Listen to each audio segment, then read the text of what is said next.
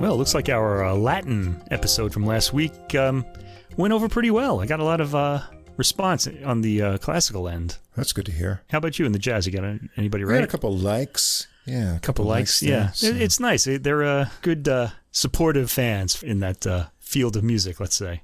Yeah, Doug Beavers gave us a like there, so I was happy to see that. Right.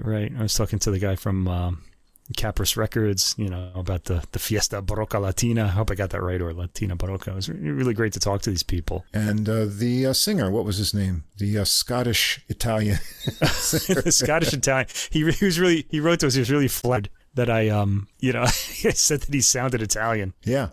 He called himself what's the word? Mexican, because he's Scottish and right, Mexican. Yeah, something like that. Yeah, it sounds Mexican. It's Jamie McDougall. Right. Yeah, he calls himself a Mexican because he's taken to that culture so much. I don't know. It's really true though. I thought he sounded Italian. Yeah, so check that out if you haven't heard last week's episode. That was kind of unique. You're not going to get to hear Mexican classical music in many places. So. Although I have enough material now to do another Mexican episode. It's really funny. This record came out on Cedilla Records of Mexican guitar concertos. One of them is by Manuel Ponce, who we covered last week, and I sent you the link for it. But we could do another one. All of this Mexican classical music is suddenly coming out. Wow. And maybe we'll do another one soon. We'll see. When we do a guitar episode, I could put that one on. Maybe I always have plenty of Latin jazz and stuff coming from Central and South America. So Latin jazz it's up there with my favorite jazz, let's say. I'm always happy to hear a Latin jazz album. Either swinging or Latin rhythms that'll keep it lively and moving, make it exciting to listen to. Yeah, for sure. If you're listening for the first time, you're wondering, who are these guys? This is the Adult Music Podcast. The podcast with music for the mature mind. We bring you new classical releases and jazz every week, 3 of each. We go through them track by track. I'm your co-host, Russ, on the jazz side. And on the classical side, I'm your co-host, Mike, although we're really both on both sides. Yeah, we do both. Kinda, we do both. We swing both ways. Yeah, we like both. And we like all styles of music. We just have to have some parameters to focus in on, or else we'd never be able to make any decisions about what we're going to talk about here. And This is episode 125. Wow. That's over 700 albums by now, right? Oh, yeah. I think we're probably getting close to 8 by now. Are we pushing 800 yet? It could be, yeah. I'll have to get an exact count. The funny thing is, if we weren't doing this podcast, I still would have probably listened to 800 albums in the last 3 years. Probably so. It's one of my summer projects, and it looks like it's going to be a long, hot summer here in Japan and everywhere else, actually, in North America, Europe as well. The temperatures are up here. North of the equator, anyway, yeah. Yeah, here it broke 100 the past couple days, I think, 38 degrees Celsius, and there's no relief in sight. But one of the things I want to do is make a good database of all the recordings so that we can look back and know which artists and recordings we've covered at a quick reference. So that's one of the things I'll be working on. That would be nice because I forget all the time. Yeah, the dates, I can't remember which episode it is. It all sort of blends together in our aging brains. Especially now. Aging brains. I don't think even a young kid could remember all this now. We've done too much.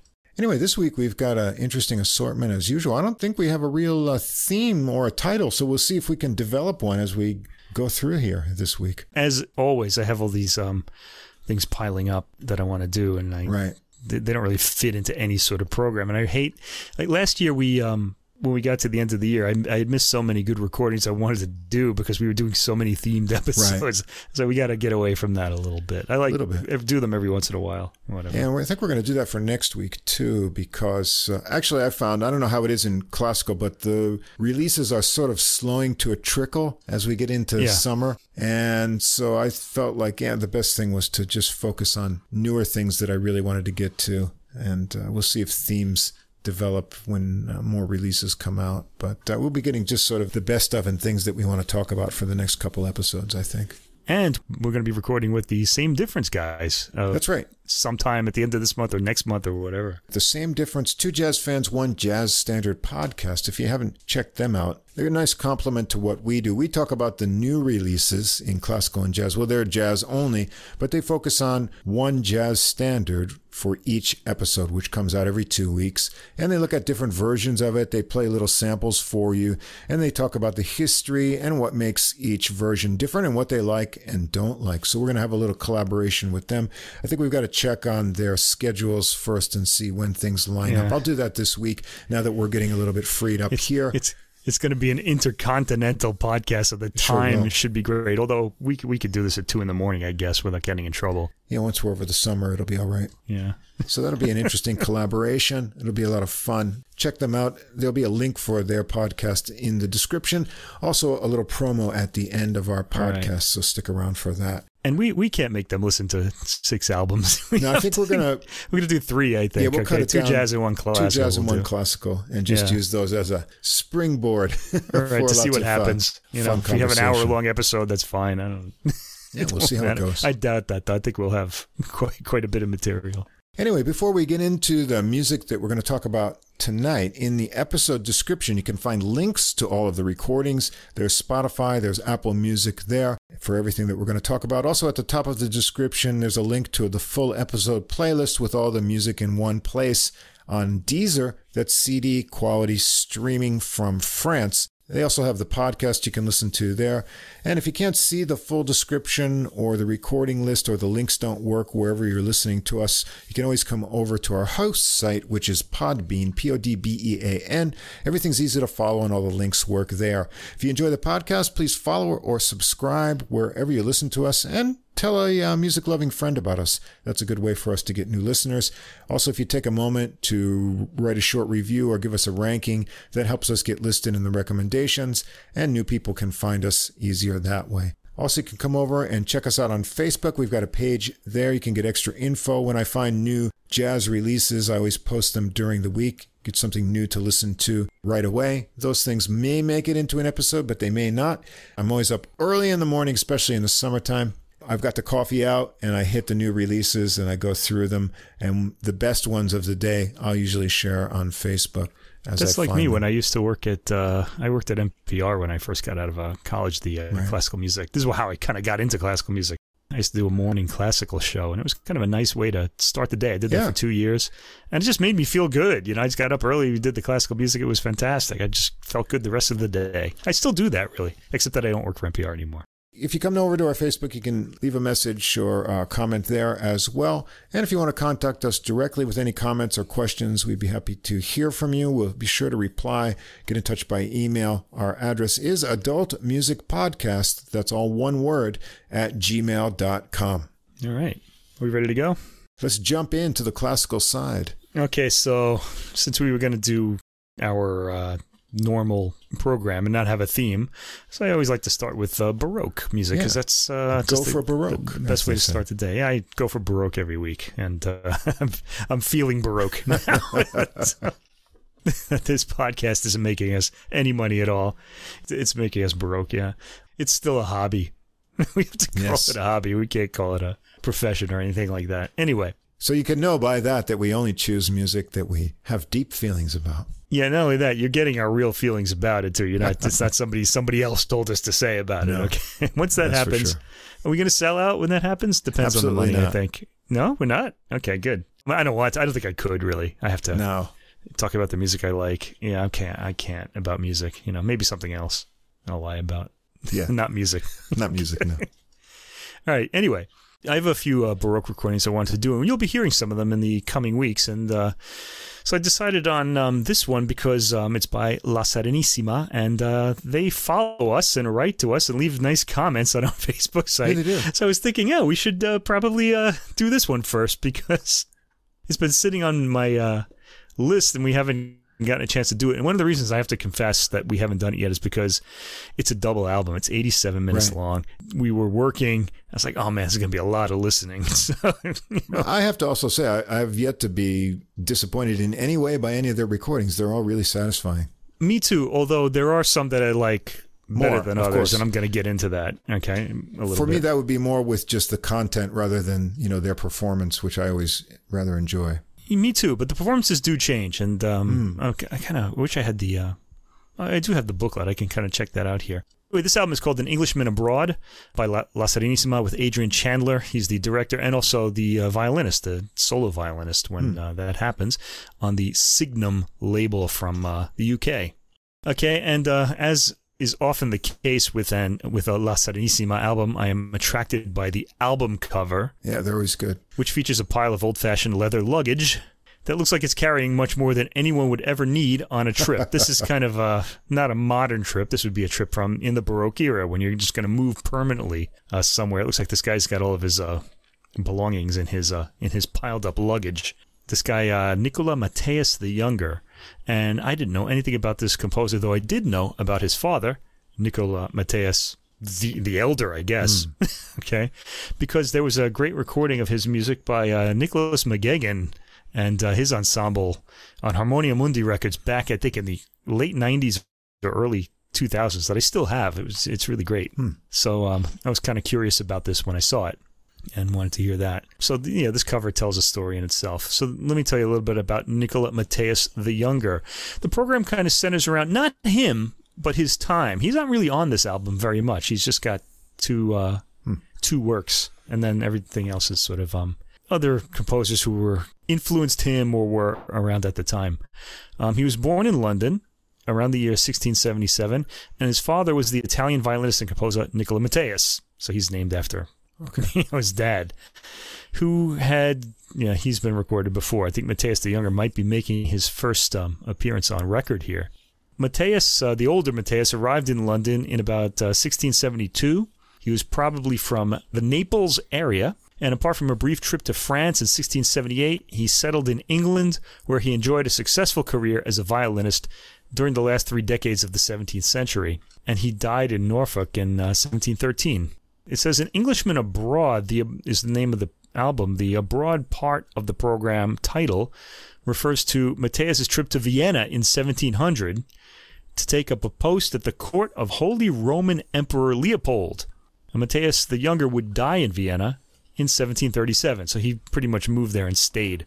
The presence of Purcell on this record can be felt in much of Matthäus' music, and because of the cultural significance of the imperial court he worked for, it could be construed that Matthäus was the chief architect of the dissemination of the English style on the continent, because it kind of appears in his music. Okay, now I said it's a double album, but it's actually 87 minutes long. It's not a very long double album. These could easily be 2 hours. This one comes in at just less than 90 minutes, so it's just misses the length of a normal CD. Right. By the way, we listen to this on streaming, so they just list the tracks from 1 to 31. I'm not going to go through every track. Okay, I know in the ad we say, we go track by track, but in this case, maybe not. We'll go piece by piece, let's say. And the CD, of course, I'll let you know when the CD break comes, but it's just listed 1 to 31 on streaming. Okay, so the first track is a piece by Henry Purcell, and this is his chaconne. A chaconne would be sort of variations type of movement. This is going to be a big influence on Matthäus the Younger. This starts with strings playing emphatically to open the album. This track, the first thing I noticed, has a lot of room ambience on it, a lot of kind of reverberation. Heard on the attacks, it's also recorded pretty close, so all details caught. So they're having it both ways here. They've got the close recording with all the detail, and you get the room ambience too. This has thick harmony. I should have checked how many players they have on this, because it really sounds like a fairly big ensemble. I don't mean big orchestral, but I mean there are more than 4 players. Let's just put it that way. It's a chaconne, so once we hear the theme, we hear slight variations on it over, I said here, the repeating bass figure, but that repeating figure isn't necessarily played by the bass. It seems to move around, but it's a repeating figure. It could be a repeating chord pattern, too. In fact, the themes are rather cleverly handed around to various voices, surprisingly, at around the 2-minute mark to the bass itself, which usually plays continuo. La Serenissima sound enthusiastic throughout the performance, making the rhythm leap out at us each time the chord pattern and opening phrase repeats. For the last iteration of the theme, the music gets quiet. I want to mention one thing that we're really going to hear on this album is a strong sense of the rhythm of these pieces. The dancier rhythms will really leap out at us. All right, tracks 2 through 6, George Philippe Telemann, Overture Suite in G major. This is a 4-movement work, and we get the traditional start to the overture. The ensemble, again, play this pretty emphatically. No dryness at all. It kind of seems foreboding, really, the way this starts. Room ambience is amply audible here, and again, the mics are really close to the instruments. Incidentally, that will be the case all the way through the album. This fairly long album, we'll hear that room ambience really making itself out until we get to the Brescianello piece at the end, but I'll mention that. There's something of a change there, but let's see. Let's see, at 150, the fugue begins, and with this kind of detail, I would have liked a bit more dryness to the ambience. There's a church-like space to the sound, and nothing gets lost. So it's almost like you're in the first row in a church, maybe, would be the sound that we're getting. Let's move on to the Lourd, a slow dance movement, and we feel the beat in this one, which is very nice. The third movement, Bourrée 1 and Bourrée 2, is cheerful. The theme is heard here. It's pretty heavily orchestrated. And fourth movement, Menuet 1 and Menuet 2, has that slow Menuet dance quality to it. Here I noticed that there is a harpsichord continuo playing. Now I'm listening to this on streaming, and you lose a little detail when you listen to this on Bluetooth, which is what I did because I have Bluetooth headphones, and I had the Bluetooth headphones on here. So I really need some kind of direct connection to the stereo to hear this at CD quality. Because what happens is certain elements become fainter and drop out as the sampling rate gets lower. Fifth movement, Air Angloise. Heavy downbeat on this quicker but light-footed dance. Tracks 7 through 11, we finally get to Nicola Matthäus the Younger. This is the first time I've ever heard his music. Sinfonia Allegro. It should be Sinfonia, I think. Has a kind of Handel-like flowing opening theme. This really reminded me of Handel. They say Purcell is his main influence, but I thought Handel. In the United States, they're insisting that Purcell's name be pronounced Purcell. But why not? Well, it is Handel, I guess. You don't need to say Handel, but I don't know. It's really weird. Maybe that's why, because they're saying Handel, so it has to be Purcell. I don't know. Anyway, I've always said Purcell, and I still hear people say it, so I'll keep doing it. Anyway, it kind of reminded me a little bit of the water music, sort of, here. Right. The tempo, I haven't heard that in years either. I'll have to... There's a new recording of it, too. Maybe we should do that. Anyway, the tempo is on the slow side here, and the reverb is very noticeable, but detail registers well, and I'm picking up the harpsichord clearly here. I like the way the rhythmic contours are clearly etched. I could say that about the entire album. Okay, by the way, this second movement, Adagio, I heard a lot of Purcell in this one. If you know the aria Hush No More from The Fairy Queen, this kind of reminded me a bit of that. It actually sounded like it was lifted a bit from that opera, at least the opening does. The tempo is on the slow side for an Adagio, or for the way an Adagio is played. Third movement is an air. It's kind of slowish too, and I want to mention at this point that a lot of the tempos on this album are on the slower side, and I think part of the reason is because we have such a fairly large ensemble, I guess, for a Baroque ensemble. The rhythms are really strong, but the tempos are... We don't really get that bubbly sort of feeling that we get from a lot of Baroque playing, and I think this is intentional on this record, and probably, I was thinking, this record could have easily fit on a single CD if the tempos were a little faster. But that's the way it went. I wonder why they did that. They'll probably let us know, actually. But I did notice that there are slow tempos in these works. Downbeats are accented enough to make the rhythm stand out. The fourth movement, Sarabanda, flowing rhythm as the string patterns string out spaghetti-like from their starting point. They kind of interweave. I really like that. All reaching their cadence together at the end. Nice effect. The dance rhythm is lighter here, but identifiable. No vibrato on the string sound, although the string sound itself is very rich. And I'm getting the harpsichord disappearing into the texture here from my Bluetooth listening. Anyway, fifth movement, Allegro, has a dancey spring-like rhythm, and this is a highly appealing movement. So very nice from Nicola Matthäus the Younger. Okay, tracks 12 through 16 are Antonio Caldara and Nicola Matthäus the Younger Overture and L'ultimo balletto to La Verità dell'Inganno, which I guess is the name of the opera, La Verità dell'Inganno. And what happened here is Antonio Caldara wrote the overture, and whenever there's a ballet, and he wrote the opera too, but there was often a ballet section in Baroque operas, and he'd have another composer write that. I guess it's sort of like in the French kitchen where the chef is doing all the supervising, and then there's somebody who's in charge of the sauce or something. So I guess Matthäus the Younger, in a way, was in charge of the sauce. Anyway, right. The Overture by Antonio Caldara has an opening, winding, intertwining string lines, and they really caught my ear. I really like Caldara's composing. They're played largo as in an introduction and have a slight French overture rhythm to them. At 132, the presto section starts. It's on the slow side, but the rhythm is so lively that it doesn't really matter. It doesn't really take off as these sections tend to do. You should get some kind of lift off from the time the fugue section starts. But we get a really accented rhythm here. And with the tempo, we get to focus on the intertwining lines of the fugal texture. Then we get to the Matthias the Younger composed material, L'ultimo balletto. First one is called Aria per li Mascari.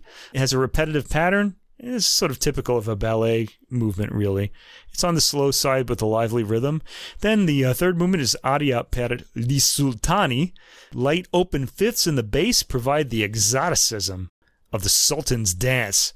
Right, those droning fifths sound exotic, like the Middle East, I guess, in this time. Otherwise, this has some interval leaps in the strings, and there's a continuo that sounds like a guitar or other string instrument. Fourth movement, Aria. This brief movement has a compact theme that's repeated several times. The middle section is a bit more thinly orchestrated. And then the fifth movement, Tempo di Ciacona, quick dotted rhythm to the theme. All right, and that's the end of Niccolo Matthias the Younger and the end of CD1. CD2 has different composers entirely. Tracks 17 through 19, these would be 1 through 3 on CD2 if you have the CD. Antonio Vivaldi, our good friend, Violin Concerto 2 in E minor, RV 277, Il Favorito, which is a pretty well-known violin concerto. This is from his Opus 11 set. So we usually expect a Vivaldi work to be lightly scored and really racing in the beginning, but we don't get that here.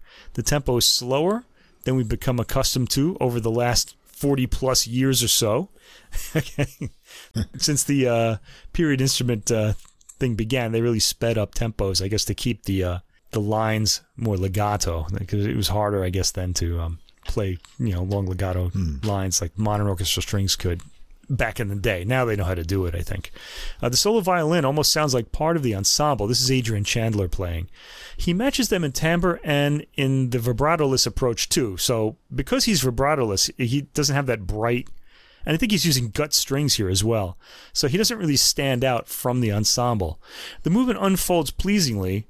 This is a pretty cool chord progression at around 320, leading to the cadence. Now, when I say that Chandler doesn't stand out from the ensemble, I mean he's not placed in any kind of spotlight. He sounds like he's standing like among the group, and his line just happens to be the solo line, so you just focus on it as part of the entire the writing. Anyway, second movement, Andante, has a slow pulse, again, a bit on the slow side. The solo instrument also doesn't stand out in timbre, having a lot in common with the string sound produced by the ensemble. It's the violin writing in comparison to the ensemble that's on display here, and not the soloist himself in this performance. The pulsing rhythm keeps up throughout, really making itself felt and heard. And in the third movement, Allegro, it sounds a bit like a heavy, slowly played jig. There's something insistent about it, the way it's played here, and the violin enters imperceptibly at just after the 30-second mark, and then the ensemble clears a space for it to be heard in, which I thought was really interesting. The violin figuration at 141 is low-key, but impressive as always. How can it not be? It's such florid writing. It gets more melodic afterwards, and there's a quick key change at around the 2-minute mark that stood out for its pleasing oddness. I like the violin's figuration at 245 and after, those downward patterns with a heavy accent on the rhythm. The violin solo stands out most strongly in this movement, and there's a lot of space left for it. And I think that's Vivaldi's doing. Okay, tracks 20 through 30 were actually my favorite piece on the album. Giuseppe Antonio Brescianello, Overture Suite for Strings and Basso Continuo. Brescianello has figured on previous La Serenissima albums, and I think I've only heard his music played by them, so I know it from them. And this particular piece, I don't know, for some reason stood out for me, maybe because of its length, but also because, well, let's get into it. I'll tell you why. Movement 1, Largo, going to Fuga, so this would be sort of like a introduction into a fugue. There's a proper French overture here, and the tempo is pretty normal. Now, this is, I think, why this stood out for me, because the tempo is a little quicker in this work than it has been on the album so far. It doesn't sound slow here. There's a strong sense of the downbeat and the thickness of tone in the ensemble. It sounds lighter than the rest of the program. The fugue starts at 125. This is on the slow side, but has movement in its progress, and we've got that room reverb sounding strongly here. Everything is crystal clear, though, with each melodic line dancing. The fugue has a nice flow to it. It feels comfortable. Nice full, rich tone on the final chord.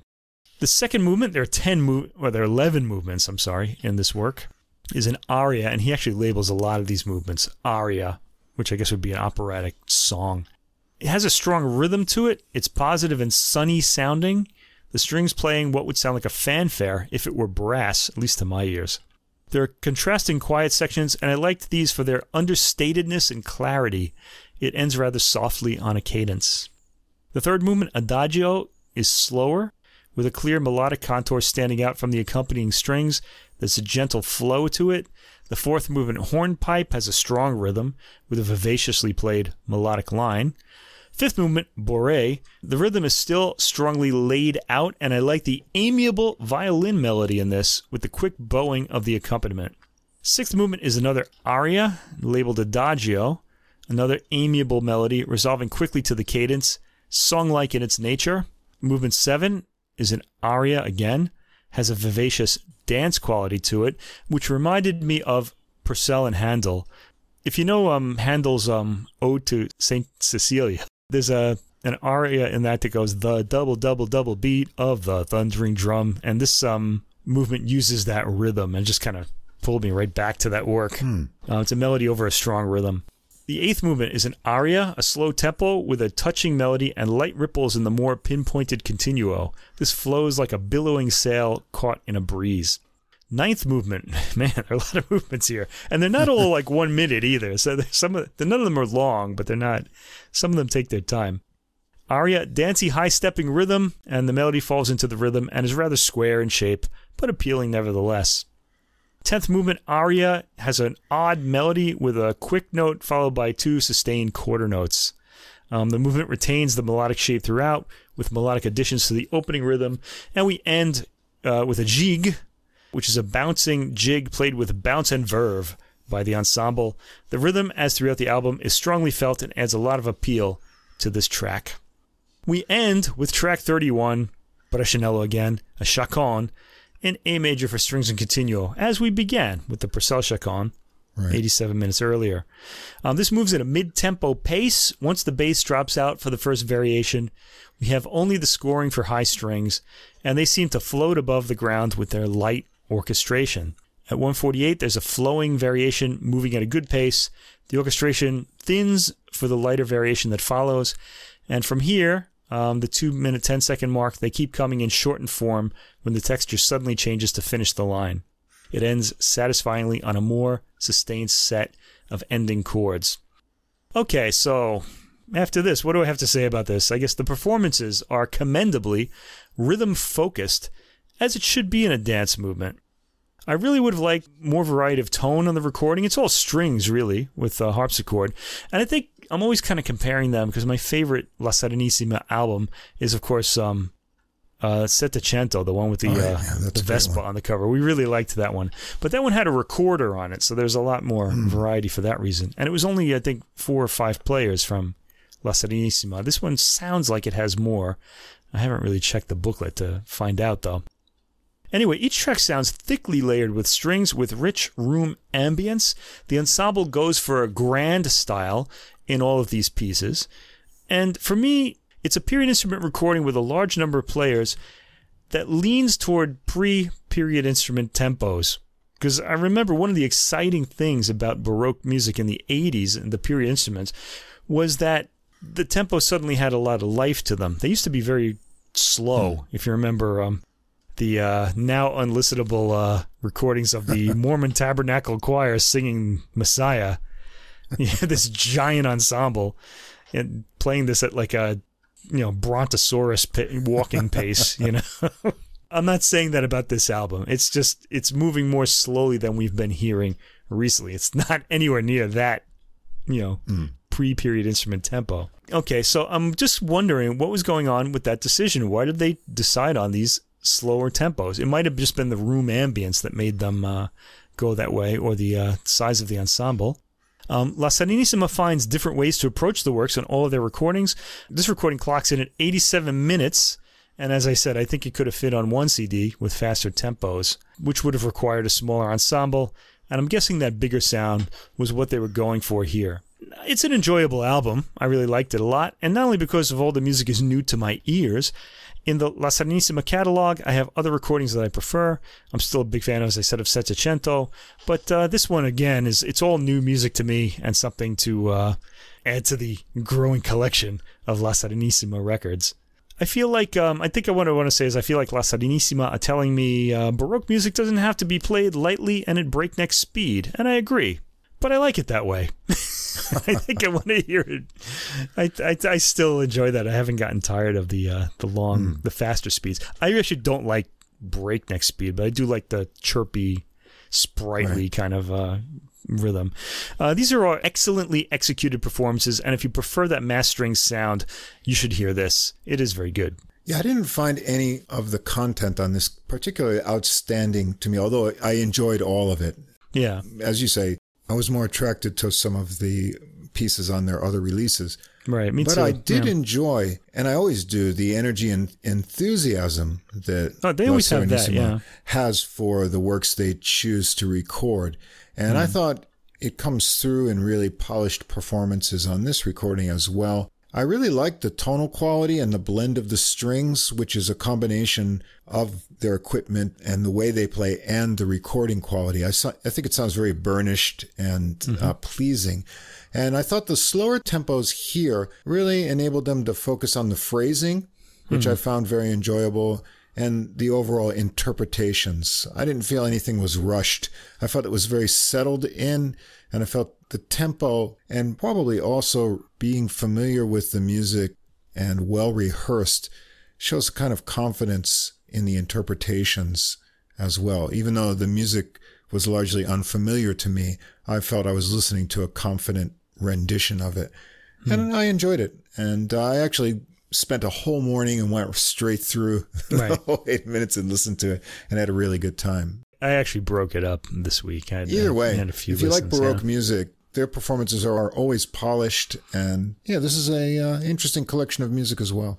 We at the Adult Music Podcast highly, strongly recommend Settecento by La Serenissima. That's a great one. Yeah. That's a good one. It's got a red Vespa on the cover, and it's really, really interesting. Lots of unknown Baroque music on that one too, as on all of them. Yeah, I also want to mention to listeners, always listen to music, any kind of music really, but especially classical jazz, at CD quality at worst, and go up from there. Once you get into lower sampling rates, certain instruments start dropping out of the recording because they're not, in order for them to register, they have to be sampled, I guess, at a certain rate. And I felt like I might have been losing some of the harpsichord on this recording because I listened to it on Bluetooth, which does not get CD quality. It's a little less. There's a new Bluetooth encoding that is approaching CD quality, but you have to have the latest equipment to get that too, and on both ends of the signal chain. Boy. So how many $1,000 is that going to be?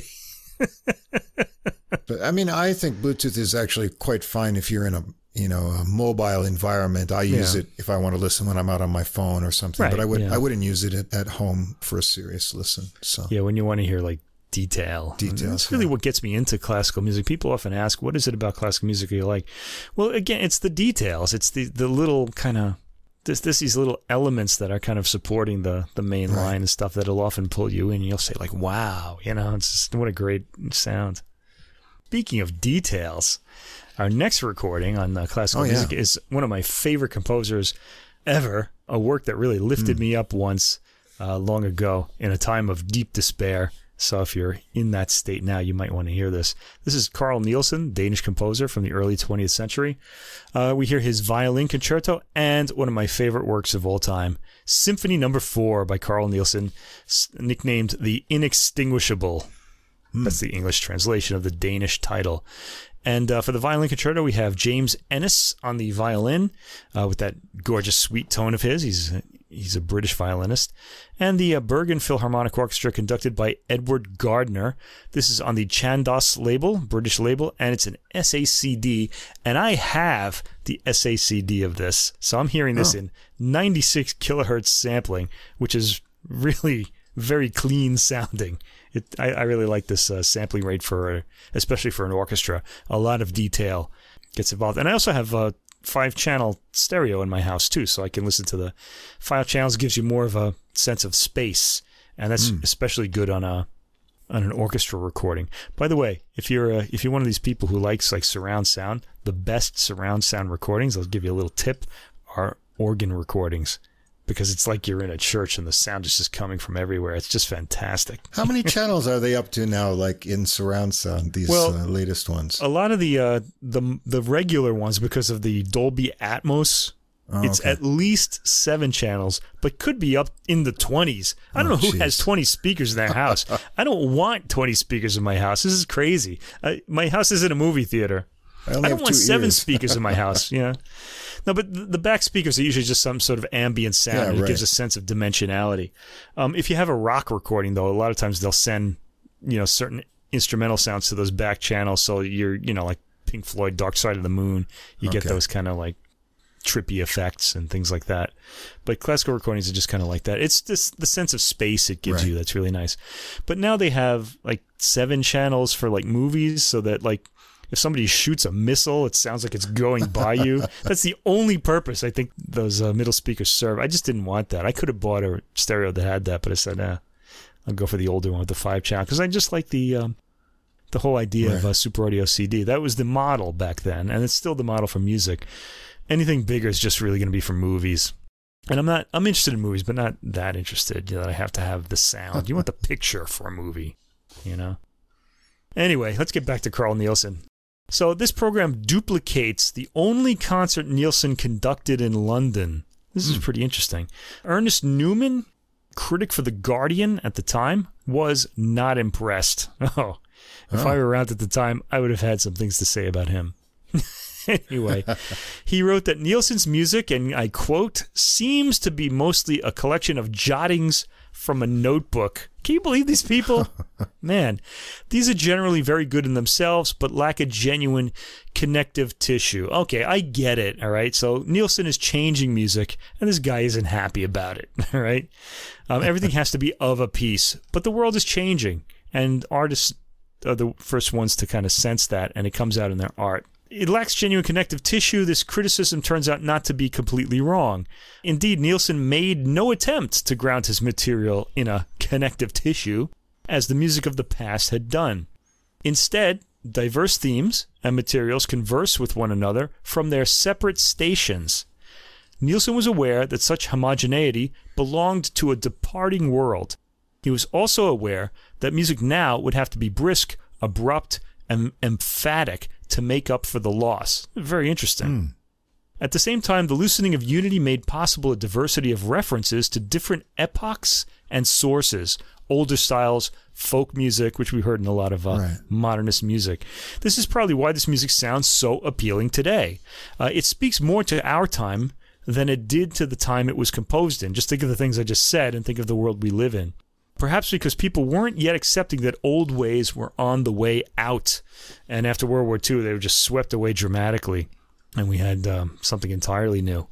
Anyway, Nielsen's music really stands up today, and I want to encourage listeners to hear it if you've never heard it before. Especially this album would be a good place to look. The first work, Concerto for Violin and Orchestra, though the piece is presented in 2 big movements, it could also be thought of as 3 movements. This is one of the ways in which it gives convention a twist. The first 2 tracks could be thought of as a first movement with a slow introduction, followed by a proper slow movement, track 3, that leads to a finale, track 4. But Nielsen labeled this as a 2-track work because he wants us to hear this as 2 similarly proportioned panels, each having a slow-fast tempo. So think about that. It could fit into a more traditional guise, and he wants this to be heard as 2 similarly proportioned panels. By the way, his 5th Symphony does this as well, and it's far more complicated than this work is. Okay, so we start out with the first movement, track 1, movement 1, Preludium. Preludium would indicate that this is an introduction. The introduction has an introduction of its own. This is according to the booklet notes, in the form of a passage in which the soloist warms up. It kind of sounds like he's a folk fiddle player. He's playing all these double stops when he comes in, but it's on a level of classical elegance, the rougher origins delicately reinforced by the drone from horns and bassoons on G, which turn to the fifth, G to D. The music slows, the violin is conveyed magically upwards to rest on a G, as the harmony swivels from minor to major. I always like that effect. You have this minor, and then suddenly that one note changes, and it just kind of sounds like there's this sunlight coming in. It's really incredible how that can happen with changing only one note of a chord. Anyway, we expect the fast music to begin here, but we get a slow consideration of a rocking idea that had begun to emerge just before this turning point. And the faster, wilder material that intervenes is remembered as the music slows and turns back to its rocking motif. The violin moves to a high D. The note is held over to the next section at the end. This recording has full, spacious sound on its surround track. The violin registers beautifully in its own space. And of course, we get Ennis's beautiful, I always think of the sound as nougaty. It sounds very sweet, you know? It's going to stick with you. And it suits this music particularly well. The minor to major change, by the way, comes at 1 minute and 24 seconds on track 1 if you want to really be ready for that magical moment. And the violin plays its line lightly with a floating quality to the tone. We hear the rocking idea in the accompaniment dotted rhythm as the violin continues to solo. That's at 2:26. You can hear it clearly there. You actually hear it before that. But check 2:26 for the rocking back and forth sort of sound. After which the violin imitates it. At 3:09, the material gets more emphatic. The violin solos at high speed. At 4:08, the rocking material is back. At 5:22, the opening major idea comes back and settles beautifully on its tonic. Then we get the move up to D, and then we're in the second half of the first movement, the Allegro Cavalleresco.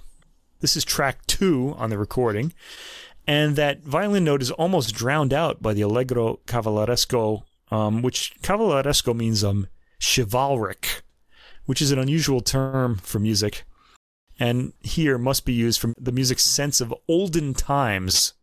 So think of knights, I guess. The full orchestra silences the solo violin with its tune that could well suggest knights on horseback. The violin is given a chance at the theme, and the notes say it half satirizes this theme. It pretty much sticks to it, but it does stretch it a bit, especially more at the end of this movement. Another unprepared switch comes soon enough to gentler music featuring the woodwinds.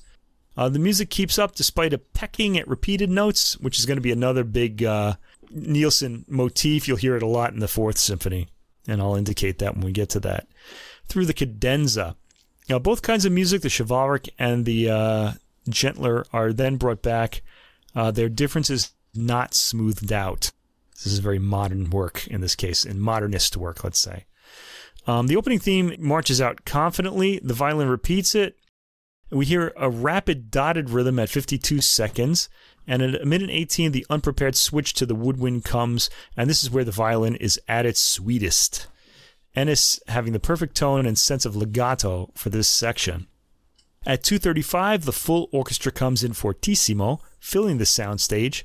The quiet section at 3:26 features those repeated notes that remind me of the Fourth Symphony. If you know the Fourth Symphony, you'll notice this right away, actually. And the Fourth Symphony came 5 years after this piece. Ennis plays beautifully through the whole section.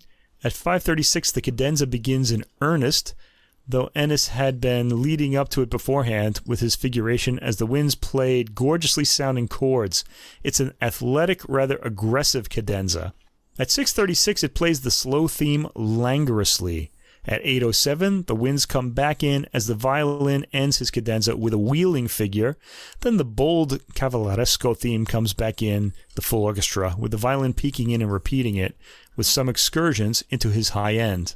At 9:26, and in intervals afterwards, we hear those rapid repeating notes in the orchestra, which the violin picks up and plays with.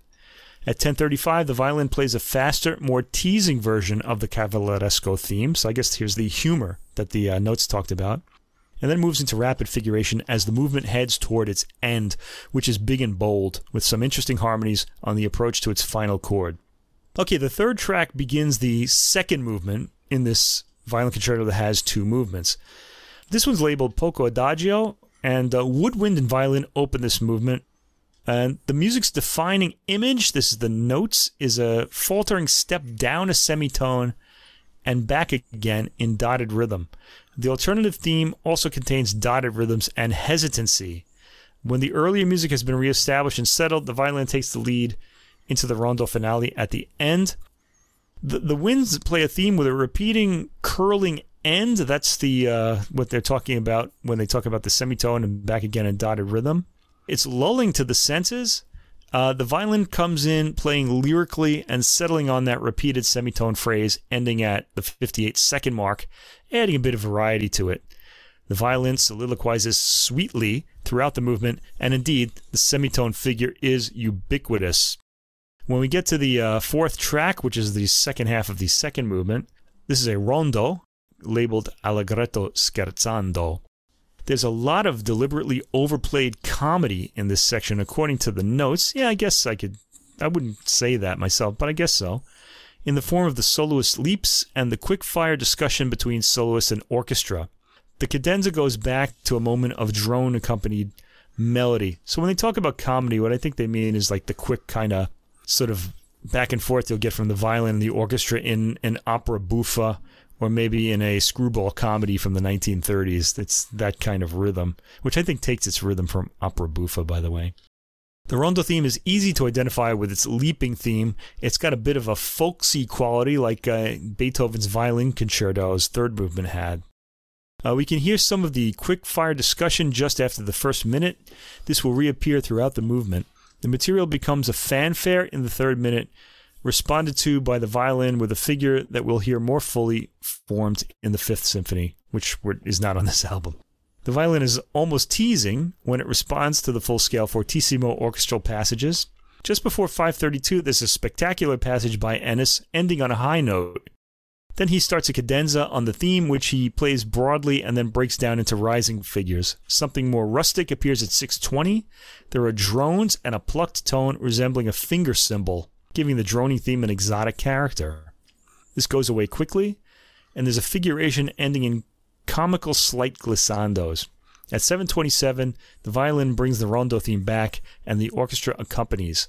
This time, the section ends with a lovely high note in the violin, followed by a quick crashing orchestral chord. And that's the violin concerto. Now we get to a work that I just really love. Symphony No. 4, The Inextinguishable. If you've never heard this, turn the podcast off. Go listen to it now. It's just really spectacular. It's also very loud, I should say, which is one of the things that makes it so exciting. Anyway, the work begins in media res, as the ancient Romans used to say, which means in the middle of things. You can think of Star Wars, for example. What's the first thing you see in the first Star Wars movie? You see that little ship running away from the big Imperial ship that's shooting at it. So there's already a battle in progress as the movie starts. We don't start at the beginning. And this symphony is the same. There's already a lot happening. There's full-on energy to the sound here. All thematic material is clearly etched over the complex accompaniment. The percussion at 45 seconds is more felt than heard. I like how clearly shaped the massed flute lines in the first minute are, at 1 minute and 15 seconds or so. The quieter material is slower and comes across serenely, while the ending of the exposition at around the 5-minute mark is warm and grand, tapering off to the wandering flute line, acting like a sentinel, preventing the repeating string line from getting to a higher key. The flute freaks out at around the 6-minute and 40-second mark, waking up the rest of the orchestra. I like the metamorphosis of the serene flutes and winds in the 8th minute back to the chaos of the opening at 9:36.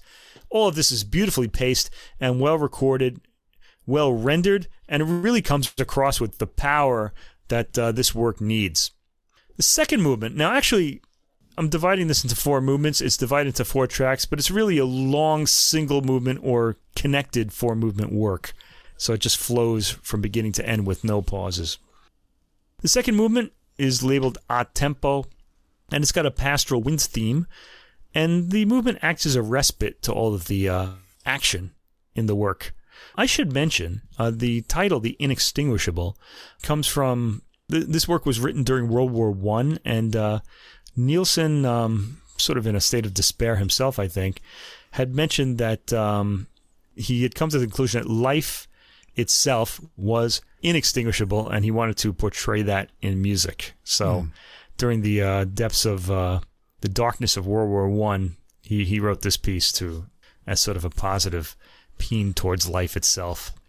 The movement is taken very fast, but with great clarity. The shape that the patterns fall into come into high relief at this speed. It's certainly not too fast and works well. The pizzicato string middle sections come across delicately. I've got the volume fairly turned up for this work, and this comes across very quietly at the high volume.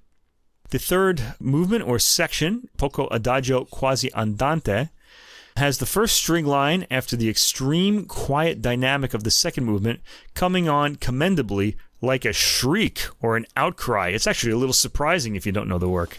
The pizzicati combining with timpani have great dimensionality and impact when we hear them, even at the softer dynamic. I've always found the string orchestration here to be really beautiful, something I want to sink myself into, and it's rapturously played here. At 2:49, once the healing string line comes in, the tempo sounds quicker. This sounds like it's played at a fast tempo. It flows nicely though, so no complaints. I'm wondering how it will impact the last movement though. And at 4:20, the rapture stops, and the intrusive repeated note in the winds reminds us that there's conflict. Remember, we heard repeated notes like this in the violin concerto also, which was composed 5 years earlier. Anyway, conflict is being set up between the rapturous theme and the repeating note. This actually goes into a fugal pattern in the 5th minute as new voices come in and start building on that repeated note. In the 7th minute, there's one last tranquil moment with the lush, rapturous theme. The setup to the 4th movement is rather held back to build up tension, and the massed strings trilling sound great. They break into rushing string lines in the 8th minute, leading up to the big moment where we hear the beginning of the 4th movement, Allegro, a very positive theme in the strings, one that will stick in your ear the first time you hear it. It's really memorable, positive, uplifting, and really warm too here in its string orchestration. This is the theme that really ensures life is inextinguishable, and it's going to go against the forces of darkness, which we hear soon. They interfere very quickly in this movement, right after a quick fugue builds up at 49 seconds. I love all of the moving voices in this movement, and really in this piece. At 1:11, there's the first of several hammering timpani sections indicating open resistance and battle against the life-giving theme. The timpani are satisfyingly crashy and impactful, and the soaring string theme that quiets them just before 2 minutes comes across well, though the sustained notes at 2:22 don't quite gleam as they do in really what are now my favorite recordings, Herbert Blomstedt, and Fabio Luisi, a recent recording that came out really this year that I also really liked. There's a long section of calm, preparing for the final onslaught. Brass, by the way, register beautifully on this recording. The final onslaught is at 5:16, and we can hear opposing themes in the distance coming further, the timpani covering the entire tonal spectrum, trying to wipe out the string's insistent repeating note. That repeating note is playing the key that the kind of rapturous melody is in, and it wants to establish that as the home key, which it does. At 6:11, the timpani move upward to the key of the strings wanted them in, and all is well with the world as tonality settles in at 6:45 or so to a gliding, serene theme that will ride to the end of the piece. Okay. Ennis's performance of the violin concerto got me closer to this work than I've ever been before. He has a way of doing that because his tone and phrasing are both so inviting to the ear. There's gorgeous, spacious sound on this and on the Fourth Symphony as well. As for the Fourth Symphony itself, I'd say the recent Danish National Symphony Orchestra conducted by Fabio Luisi set takes the crown for this year, but this is excellent. Aside from Luisi, the best fourth I've heard since the benchmark San Francisco Symphony Herbert Blomstedt conducted recording on Decca from the 1970s or 80s. It might have been the 70s. And the spaciousness of the 5-channel surround makes it even better. The exciting fourth movement with its loud timpani comes across in full dimensionality. This was an enjoyable recording, one I'll certainly revisit. So as far as my Fourth Symphony list goes, for me the benchmark is Herbert Blomstedt on Decca with the San Francisco Symphony Orchestra. The second best is this year's Danish National Symphony Orchestra, conducted by Fabio Luisi. And I would say this Edward Gardner conducting the Bergen Philharmonic Orchestra would be my number 3 pick of all of them. So I heard 2 great fourths this year, and that makes me very happy. This is well worth hearing. It's a great program if you listen to it from beginning to end. Yeah, this was enjoyable. I like the violin concerto. I have like complete Nielsen orchestra works. And yeah, it's on like EMI. I know the one you're talking about. 10 CD collection. I don't know if it's oh wow, the Liverpool Orchestra or something. And so I've heard this before, but I didn't enjoy it as much as this performance because of the sweet violin sound here. Yeah. But what I do really like, the violin parts are rhythmic, spirited, very virtuosic, but Nielsen puts enough of his orchestral personality even into the concertos too. So you've got this huge orchestration, all the timbres are used, sweeping parts like in his symphonies, sudden key changes, and lots of exciting things. So, it's almost like another symphony or something to enjoy, even as far as the orchestral parts are concerned. The Symphony 4, this was interesting, very different from the Blomstedt, which is, I just love those recordings. I've listened to them, hundreds of times. I think that's the first one we heard.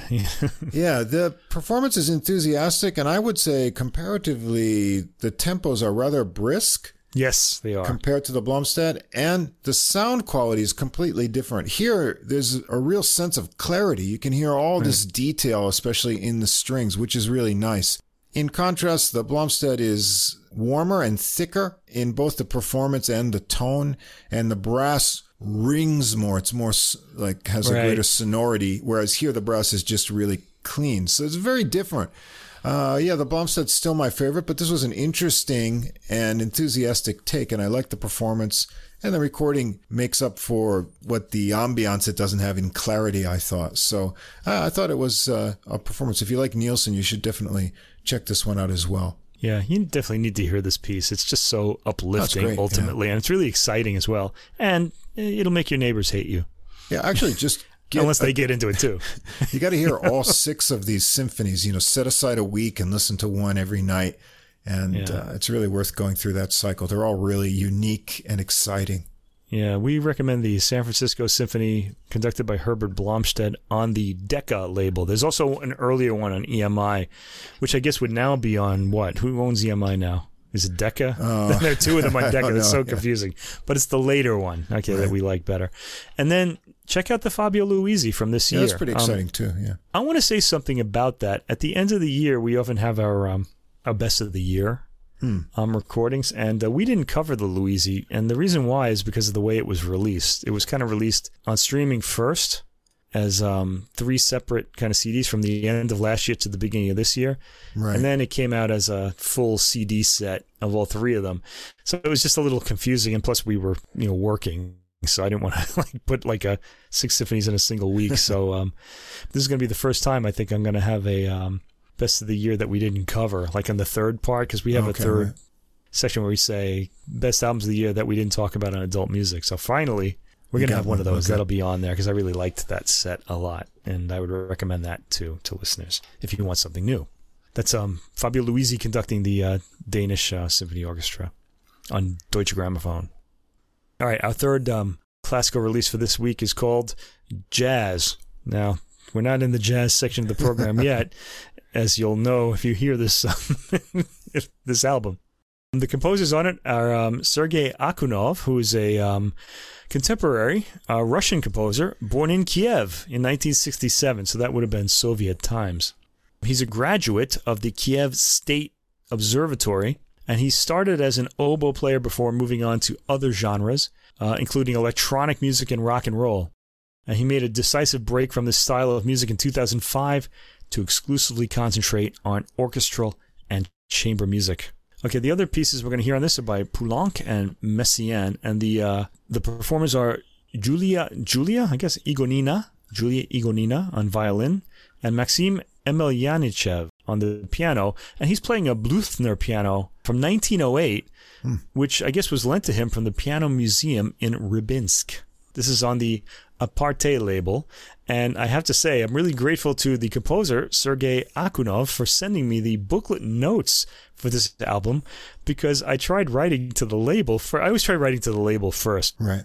And their site wouldn't accept my message. It kept saying, something went wrong, try again later. So I kept trying for hours, for a full 24-hour period. And then I wrote to Mr. Akunov, and he sent me the not only did he send the booklet notes, but he also sent some lengthy emails where he talked about the music with me too. It was really interesting. He sounds like a good guy to get together at the Yamato-ya jazz bar and talk about music with for a few hours. You get into a big philosophical conversation. Anyway, the first piece we hear on this record is Sergei Akunov's piece called Jazz. Okay, so why is it called Jazz? Well, it turns out this is a bit nostalgic for me as well. It's inspired by the cutouts of Henri Matisse that in 1947 were collected together in a book entitled Jazz.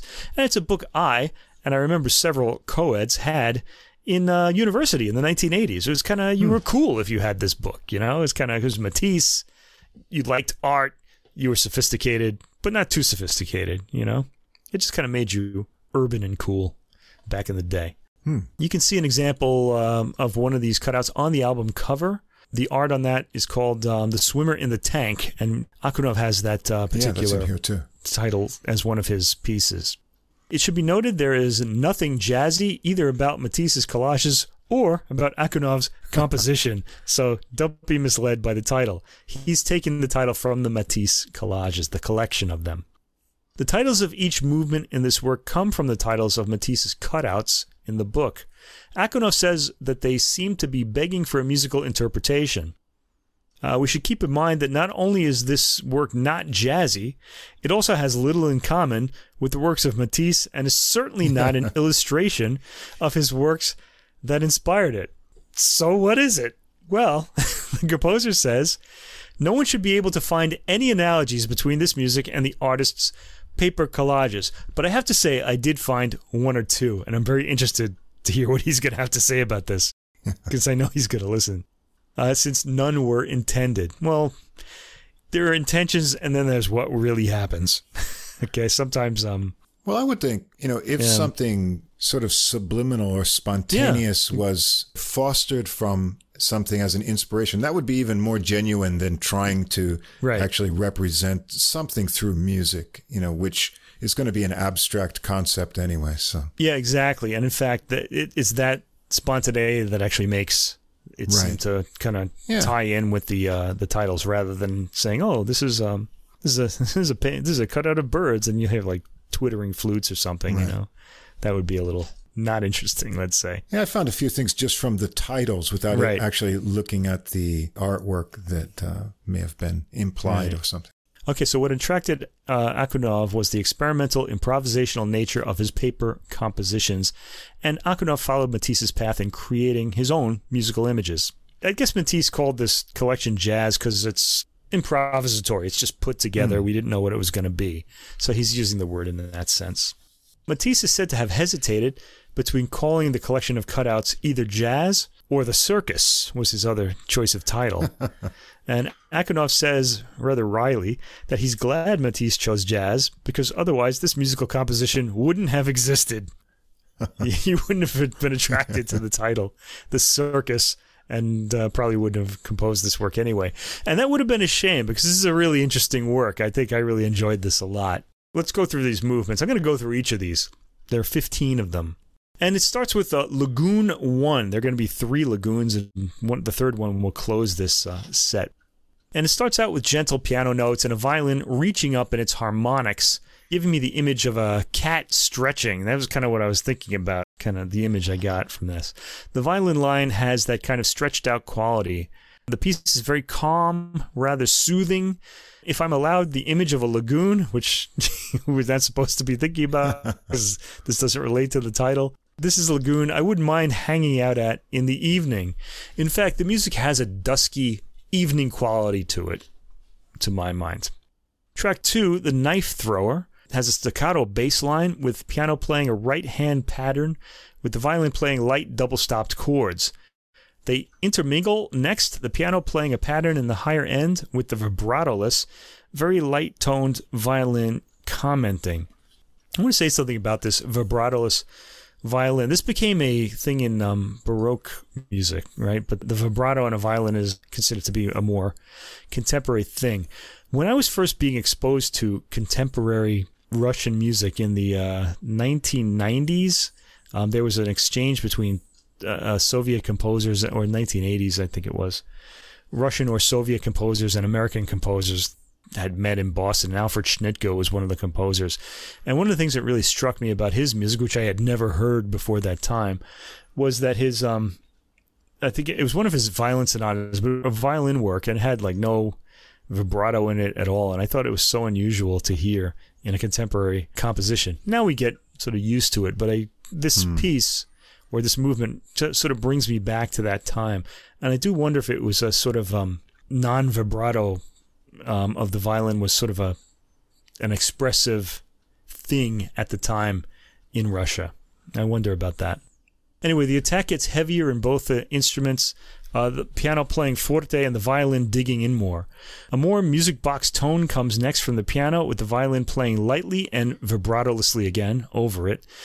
This piece is all about, or this movement is all about contrasting attack and timbre. Each section is brief, but all of a unifying character. Movement 3, track 3, the horse, the rider, and clown, has a ticking pizzicati in the violin as the piano plays a rippling, circling pattern. The rhythm has a fast water wheel or gear quality to it, like a machine set in motion. I'm intrigued by the violin's light pizzicato contribution here. Igonina is in a supporting role here as the piano has the main content. At 141, there's an outburst of loud piano chords and a shrieking violin theme. At 202, Sul Ponticello playing in the violin offers complete contrast as the piano is back to its circling pattern. Interestingly, the ear goes to the violin here because its legato figuration is the new musical element. I wouldn't mind knowing if Akunov has the title in mind here. I'm not getting any kind of image relating to a horse, rider, or clown. The piece ends fortissimo and energetically. I got some images here. I thought the piano rhythm reminded me sort of a gallop kind of feel. And I got the feeling when the midway through that kind of drunken clown dance when it transforms there a little bit. But I guess that kind of put me into some other kind of mode. A strange juxtaposition of different elements musically, though. I guess that's what it is. The three different sort of characters and the juxtaposition of elements would be kind of providing the contrast. Okay. Track 4, forms. There are going to be a few of these movements labeled forms. This is a total contrast from the previous movement. It has quiet sustained chords in the violin, with the piano playing a light rippling figure. In the first minute, the violin gets a brief solo moment in the spotlight with a vibratoless arpeggiated line. We hear it again at the end after 143. The violin ends the piece solo with a light arpeggiated note. It's a nice touch. Track 5, Pierrot's Funeral.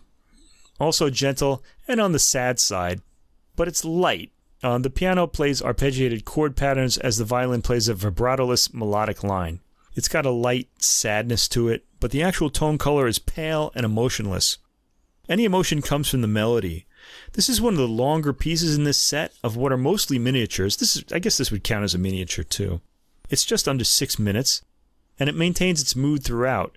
No contrasts. In fact, it seems to get quieter, or the violin line gets more legato as it goes.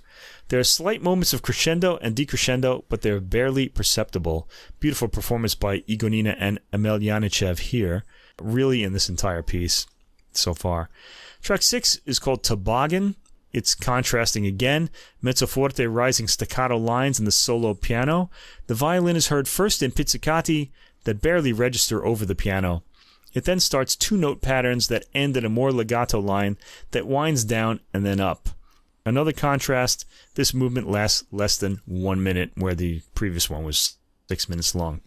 Track 7, Lagoon 2, and this really marks the midpoint of the work. Remember, Lagoon 1 was the first track. It's not all that different in mood than Lagoon 1. It's almost like Akunov wants to bring us back to like our sort of like haven that the piece started out with. which we heard in the first movement. It's gentle, with the violin playing vibratoless, earnest lines. The piano plays a meditative melody as the violin plays pizzicato. Then the violin picks up the theme again. Beautiful final chord here that I found really satisfying. Track 8, The Nightmare of the White Elephant. It has rippling piano figuration, providing a bed for the violin line. At 1 minute and 9 seconds, I'm pretty sure we're hearing the elephant's nightmare. So I think this is a direct sort of evocation, let's say, of that title. So this is what I meant when I said I heard certain elements of this. It's a very heavy-handed piano staccato bass, loudly played as the violin slashes its double-stopped material out, barely audible over the stormy piano. Then it suddenly stops and we're back to, I guess what I'll call a continuation of the opening material. It's the same texture, but it's not the same. The elephant's dreams have become sweet again. I actually had like a image of this work that related to the title, so there you go. Anyway, track 9, Forms 2. The piano plays a quick repeated pattern that stops and is allowed to fade. The violin plays a rising sustained line over it. The piano plays a quick trill, then slower arpeggiated material as the violin continues to float above in its mid-range, playing its melody. When the violin stops, the solo piano goes back to figuration, resembling the opening, and ends the piece quietly with some pizzicato punctuation from the violin. Track 10, The Swimmer in the Tank. I want to remind listeners, this is the image that's on the front cover of the album. So if you look at the cover, you're seeing the Matisse cutout called The Swimmer in the Tank. Anyway, the musical evocation of this is very quiet, 3-note arpeggios in the piano opening the piece. The violin plays with light bowing, vibratoless again. At 1:37, the violin starts sul ponticello, then bows at the sweet spot when playing harmonics. A lot of variation of timbre is heard from the violin in this piece. It's quiet throughout and leaves me with a sweet, summery feeling. I like the ending, a high violin harmonic, and a concluding downward ripple in a higher range of the piano. Track 11, Destiny, has bold, loud opening chords in the bass end of the piano and an echoing quick ta-da, ta-da rhythm in the 2-chord patterns in the violin. After this, the piece quickly quietens and the violin plays a sweet melody with vibrato, making the tones stand out from the rest of the works here, as the piano accompanies with an arpeggiated bed. Yeah, that vibrato in the violin really came as a surprise to me. I really wasn't expecting it, and here we are on track 11, hearing it. Although Akhunov really is exploring a lot of the timbres that the violin is capable of in this, and now we've finally gotten to vibrato. There's a pause, and the opening booming chords come back. The bombastic pattern melts into a lullaby pattern again, and the sweet vibrato-laden violin melody is extended to the end this time. Track 12, Flight of Icarus. This starts with the violin playing sul ponticello on the bridge. It's got a haunting sound on the violin's solo opening. The piano responds with a rippling, circling, arpeggiated chord. The violin moves away from the bridge and plays double-bowed notes in its melody. There is a sort of sense of tentative flying in this texture, and this continues throughout the movement. It sounds like Icarus disappears into the stratosphere. We've lost him from view in the ending rising pattern in the violin, so we miss his fall to earth completely. This doesn't happen in this work. Anyway, track 13, Destiny 2. Solid piano chords start the piece. The violin plays a melody, then a birdsong-like pattern is heard in the piano. There's a further bit of melody, then a crisis is suddenly reached as the piano chords suddenly get louder and the violin responds passionately. This happens twice and is suddenly pulled back to the opening piano dynamic. At the end, there's another fortissimo crisis reached, and the piece ends with that, segueing directly into the next track. Track 14, The Heart. This continues with a piano line with a few emphatic chords opening. The violin comes in, again legato. It's found a deeper voice as the movements have gone on. The violin is melodic here with rippling accompaniment in the piano.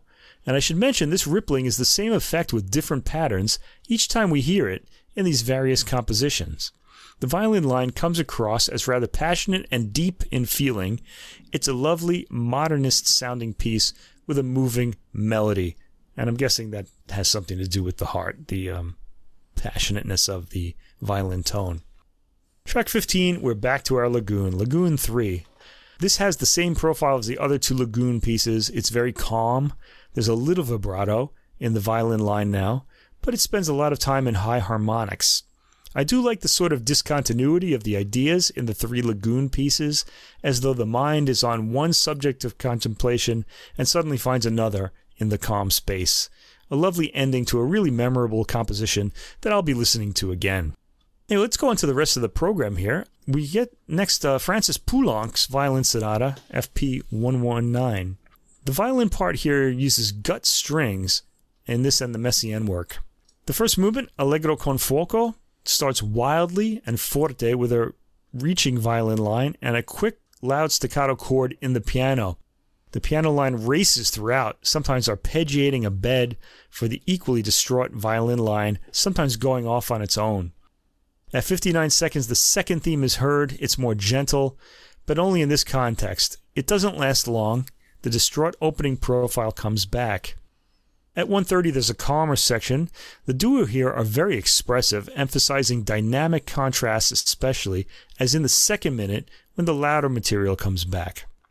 At 3:10, this tires itself out and a quieter section ensues, but the embers of this fire are constantly stirred up like a passionate thought that can't stay subdued and keeps rising up. The distraught music rises up again as we head to the end, and the approach to the cadence has a dance of death quality to it in its unstoppability, though it does interrupt itself for a banal-sounding dance melody that it rides to a rumbling end in the bass end of the piano, with a loud pizzicato theme from the violin ending the piece. Sorry, not a loud theme, a loud pizzicato from the violin ending the piece. Highly expressively played. The duo are really on top of every element of this very chaotic score. The second movement, Intermezzo, starts with chiming chords in the piano. If you know Franz Liszt's La Campanella, how it starts with those octaves, it's that sort of sound. There are a lot of repeated chord patterns in the line of chords. The violin comes in its lower end and plays melodically. The piano sounds the more insistent part in this movement. The violin and piano eventually join up with the violin agreeing to the piano's rhythmic pattern at 2:45 or so. There's a surge of feeling at around 3:55 as the duo crescendo to a climax. Everything quietens after that, leading to a pause at 4:31, leaving the piano to open with its modal-sounding chord pattern, which the violin now plays double-stopped over. Third movement, Presto Tragico, has quick rhythmic figures with heavy downbeats. The duo alternate in playing the thematic material, with both in motor rhythm. It's an impressive feat of virtuosity on the part of both musicians here. There's an identifiable popular-sounding melody just after the 1-minute mark that adds a bit of affability to this overall dark-sounding movement. When it comes back in the second minute, it becomes manic, played with quick pizzicati in the violin. The music is pulled in all directions with sudden changes to its direction and some aggressive pounding in the piano in the third minute. The violin line kept my attention throughout, through Giulia Igonina's ear-catching phrasing as well as the quality of the composed material. There's sort of a resigned section in the fourth minute that seems to end in despair, followed by a leap and what seems like a final chord, but there's a surprise final sound in the piano at the very end. And we end with a movement from Messiaen's Quartet for the End of Time. This is called Louange à l'immortalité de Jésus.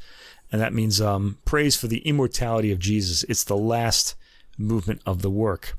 This piece has a clear reference in all of its parts. The piano line's rhythm is a heartbeat. It just plays dun-dun for all of its chords as it rises through its range. The violin line spirals higher, it moves around a bit until the movement ends in ecstasy and heaven. There's beautiful melodizing by the violin throughout, and Igonina has the measure of this work, and on her gut strings it sounds really great too. It's got a slow crescendo throughout its 7 minutes, paced beautifully, reaching a calm at its midpoint that builds slowly to the ecstasy of the final stratospheric violin line and the beating high piano chords. Igonina's tone is captivating throughout. Those gut strings bring a nice textured sound to the tone. This is a really captivating program whose interest doesn't stop with the Akunov piece. Akunov himself is Russian, but for me, the timbre variety stood out in this piece, and that makes it sound a bit French to me. Although I did mention the vibratoless violin playing, and that sort of reminded me of late 20th century Russian music that we heard in the United States at the time. It was Schnittke and also Shchedrin was there too at the time. They were the two famous Russian composers. There were others as well. It's got a lot of that wan vibratoless violin tone, and I was wondering if that vibratoless tone was something expressive to Russian composers from that time to now.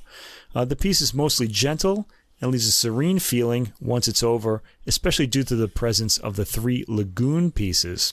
The Poulenc piece is played with gripping intensity by the duo, and the Messiaen is heartfelt and in some ways recalls the opening Akunov piece in its timbres, so it fits well with the program. It was a really interesting choice to conclude the program with that. All in all, I was captivated by this album throughout. The Akunov piece may come across as being lighter than the rest of the program, but it's got real content that involved me throughout.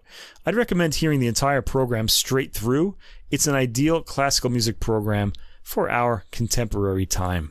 I thought this is a very synergistic duo. They sort of meld together nicely, very sensitive and expressive performances all around. Of course, I was most interested in the Akunov composition as a contemporary work. Very compelling, episodic short pieces, all with very different characters and transformations. They kind of draw you into different little worlds, just as a painting would, even if they don't represent what is in the Matisse cutouts, their own little worlds in each little movement. And what I found also interesting about them is the instrumental balance is very equal between the piano and violin. So the piano is not accompanying the violin. They're both integral and balanced elements in those works. And that just made me want to hear more of Akunov's music. I'd like to hear other things he's done. It would be interesting to hear something that he does for orchestra or a larger scale work with more development and continuity. So yeah, if we can find some more of his classical compositions, let's take a listen. Yeah, they're out there. I was reading about a few of them. I really should check and see if they have them uploaded. I'll look for them. Yeah. We'll see what happens. I'm game. All right, let's go. Let's check it out. All right. All right, changing the game over to the jazz side. This week, we're going to focus on ensembles, and we're going to grow them larger as we go through the program. And we're going to get some great arranging on the way. And the first recording is by pianist Matt Carter over in the UK. This is on Ubuntu, Quentin Collins' label. Read Between the Lines. This is an octet recording. It came out on July 21st. Well, Matt Carter grew up in Exeter, England, started playing piano at the age of 7, studied jazz piano at the Royal Academy of Music in London, and he just graduated in 2021. So he's a young fellow. During the time he was there, he was also involved in a big band project with Chris Potter and Dave Holland, and he had another big band project playing the music of Steely Dan. That'd be kind of interesting to check out. Yeah. And he's performed with a lot of the UK jazz scene's leading musicians, Gareth Loughran, Dave O'Higgins, Alan Barnes, and others. And this is his debut, first studio album, and he's been long in the making of this since his band's conception. The music contains elements, this is from the notes, of many genres such as blues, bebop, and folk. Underpinning it all, however, is the group's collective joyful and rhythmic energy, and I'll agree with that statement. The octet is comprised of many of Matt's favorite musicians as well as close friends. Most of them met whilst studying at the Royal Academy of Music and the Guildhall School of Music and Drama. So let's go through the musicians here. Matt Carter on piano, Joe Lee on bass, Luke Tomlinson on drums, George Jefford on trumpet, Tom Smith on alto sax, Harry Green on baritone sax, Johnny Ford on tenor sax, Harry Mond on trombone, and we've got a special guest. That's 8 already, I guess. So we're going to add one onto there, Gareth Loughran on the flute on several tracks, and that's a nice little addition to the sound. Yeah, I thought so too. And we've got a mix of original compositions and some other material here. So let's jump right in on track 1, Sunny Side. This is Carter's original, and it fades in with sunny horn lines, indeed, and a kind of New Orleans beat which we're going to hear more of later. The bari sax stabs stick out nicely, and the horns get a little improv interplay before it fades away again in less than a minute. It's just a little appetizer for the rest of the tasty choruses that are coming up. Track 2, another Carter original, Abode, a funky solo piano from Carter with a cool bass line to it, and then bass and drums join in with a 6-beat Latin kind of groove. Saxes and flute lines swerve in and around, and after a break, the horns come in with a bluesy minor melody over the funky left-hand piano and bass lines. The flute and Harmon-muted trumpet cut through on the top of the arrangement. In the next section, the sax lines spread out under the flute and trumpet. It's a fun arrangement, and you can hear more trombone as it goes on. Things thin out in the arrangement for an alto sax solo from Tom Smith over bouncy bass and drums. Nicely explorative of the harmonies and getting more gutsy as it pushes on, getting lots of speedy licks as the horns come in with backing into a final melody section and a wispy ending of flutters over a tinkling piano. Track 3, go for an old standard, George Gershwin's They Can't Take That Away From Me. Yeah, great song. Yeah. Staccato horn lines bring it in over tight brushwork on Tomlinson's drums. A little break brings in trumpet and trombone on the famous melody to start, but parts switch around playfully in a skillful arrangement. Carter plays short chords to punctuate things, and Joe Lee gets a break on bass into the first solo. It's melodic and unhurried in approach with tasty little pauses. Carter's next starting out with cute ringing notes, and then Lee gets back to a chugging walk for Carter to get some gentle swinging. Bassy like horn stabs and lines push him on to more percussive and bluesy lines to a nice climax in the solo. The horns get a new swinging and more flowing arrangement. Carter gets some bouncy melody into horn ping-ponging hits to the ending. Yeah, it's a very nice playful arrangement of the tune. Track 4 is another Carter original, Fighting Talk. It's a modal hard bop style tune with forward pushing horn lines. Bass and drums hit the accents for more push. Listen in the second section for cool syncopated bari sax synced with the cymbal hits. It works up to a big final section and then breaks into a hard driving swing over walking bass for Gareth Loughran to start a fierce and fluttery flute solo. Nice change-ups to Latin grooves and percussive modal chords from Carter in intense backing. The burning continues with another alto sax solo from Tom Smith. Some nice Cuban rhythms added in from Carter underneath. It keeps going with more improvised exchanges between sax and flute. Bass and drums alone then continue for a while, and Tomlinson works around the drum kit. The horns add a line to a great fall, and Tomlinson gets on for more soloing. The horns come in with a cool stacked entrance into an even more fun melodic arrangement than we heard before, with busy trombone lines, dynamic change surprises, and a big final note hit to end it. Now, a nice change-up, track 5, a tune, High Germany, which is a traditional folk song. I looked it up. I guess this was once well known throughout the UK. I don't know if young people know it anymore. Anyway, here, gentle ringing bass notes together with chiming piano start this out. George Jeffords' trumpet gets the melody over just the piano and bass, keeping a simple folk quality, but with a few interesting harmonies. Soft subdivided drums come in, giving more motion over piano chimes. Then Joe Lee gets a snappy bass line started, and Jefford gets a busier and more syncopated melody theme. A funky bari sax and bass line come in behind, and then a full harmonized horn arrangement builds under the trumpet. Jefford gets an improvised solo with some high-reaching ideas and a lot of motion and double-time licks, and Carter follows, working lines of interval ideas into runs and percussive chords. A fun syncopated horn backing arrangement pushes him on, and the full horn arrangement gets another melody section. Then bass and left-hand piano vamp on the bari and bass line we heard before for Tomlinson to get some work around the drum kit, and the bari sax joins back in with that, and then the rest of the horns build it up to the end. Yeah, another nice arrangement, taking a lyrical folk melody and then giving it a funky transformation. Track 6, Girl Talk, and this is from Neil Hefti, the American trumpeter, composer, and arranger. You may not know who he is, but you do know his music if you know The Odd Couple and The Batman. I won't sing that one, TV show theme. This theme here, Girl Talk, was written for the 1965 film Harlow, a biographical film about Jean Harlow starring Carol Baker.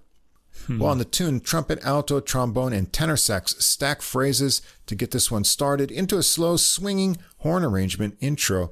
The rhythm section kicks in with some accents. Listen to the cool, shifting notes before the final high hits. The horns get quiet for Carter to take the melody gently on piano.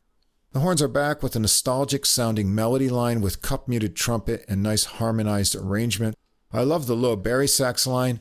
And Tom Smith comes in with a suave, sultry, and swirly alto sax solo.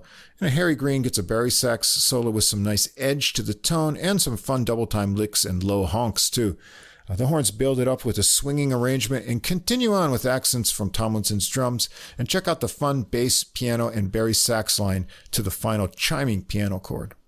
Back to a Carter original, Hope Song. It's a happy and hopeful 6/8 tune, starting with just the horns on a bouncy arrangement. I like that muted trombone tone.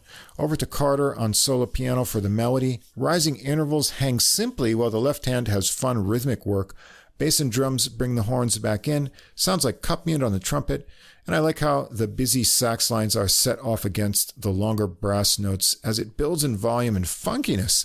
It pushes through some high-volume swells into a tenor sax solo from Johnny Ford with a smooth tone and swinging rhythmic ideas. Soft, long horn lines fill it out. Then it chills out with light dancing cymbals before a reset to a bouncy horn melody arrangement. More fun bass and bari sax lines percolate underneath, and the ending gets drawn out into hanging trumpet notes, a tenor line from Ford, and a final trumpet descending interval with piano trickles.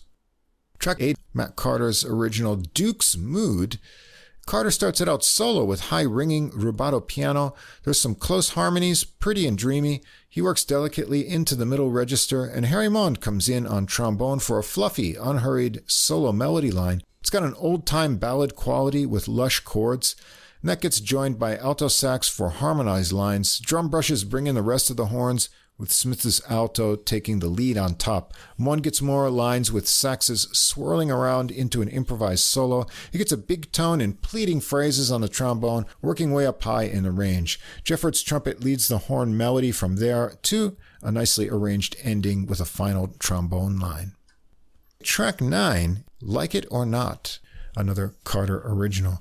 The trio starts it out with a 16-measure melody section, syncopated and swinging piano lines. They go around again, this time with alto sax taking the lead. Then things get more modally with a section of trumpet-topped lines over syncopated bass and piano hits.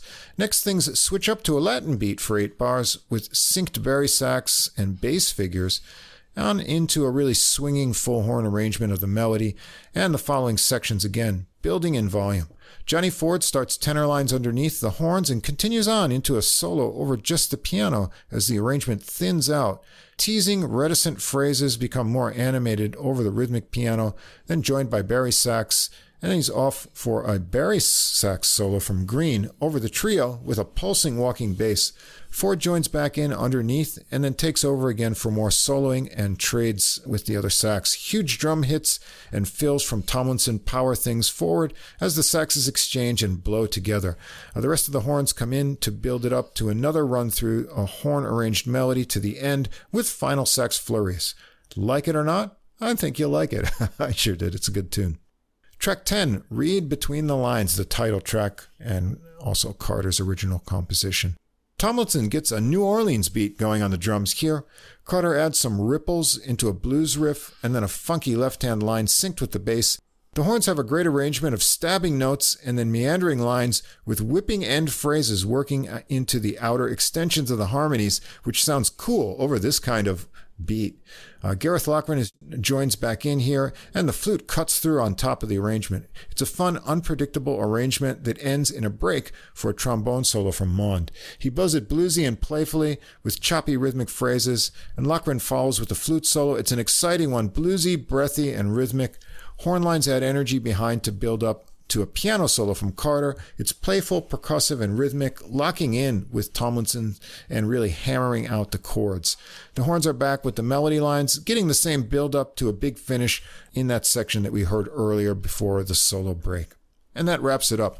It's a really energetic and fun recording. Carter's originals are upbeat with good melodies. We get a happy Gershwin tune, an unexpected Neil Hefti cover, and a traditional folk song transformed as well. The variety of styles is fresh with plenty of swing, some Latin switch-ups, funky grooves, and even a taste of New Orleans.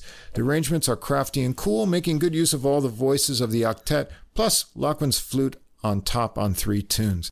Enthusiastic solos all around, nice trombone from Mond, fiery alto playing from Tom Smith, and Carter shows a classy piano style with a good sense of swing.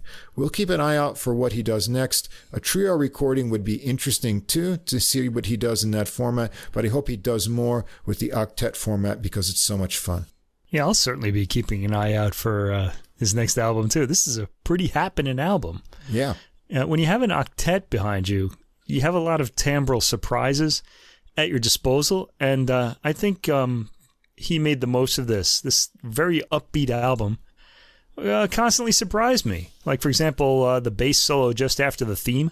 Yeah. And they can't take that away from me. I didn't think that would be the first solo, but it just kind of really caught me. There's a flute solo just after the sudden rhythmic change and fighting talk, things like that. There are all these sort of little timbral surprises.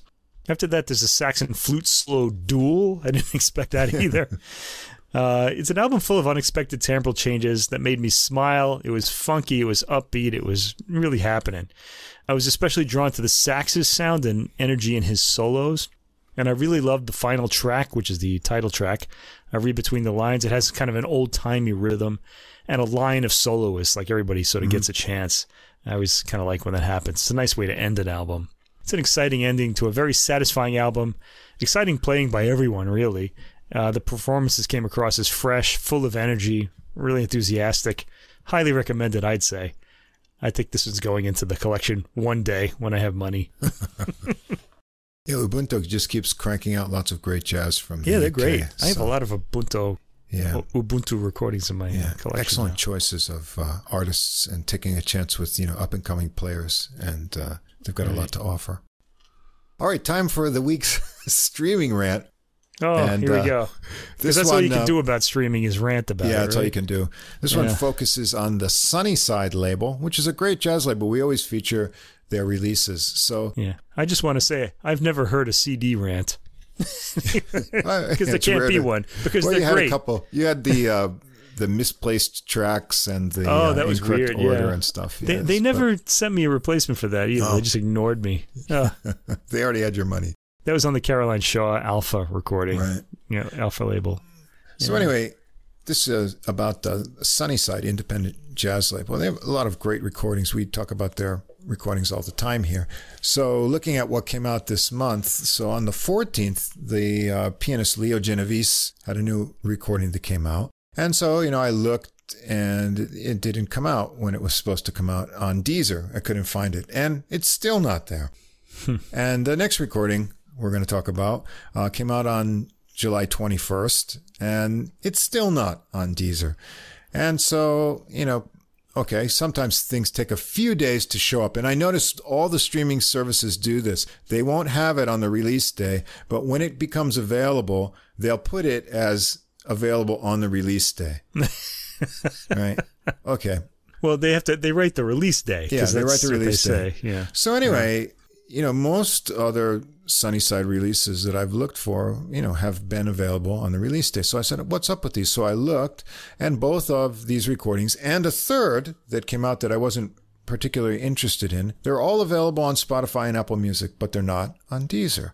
So I thought that's weird because Deezer has most of this, these Sunnyside recordings. So first thing I did is I wrote to Sunnyside because they have a contact. I wrote to Francois.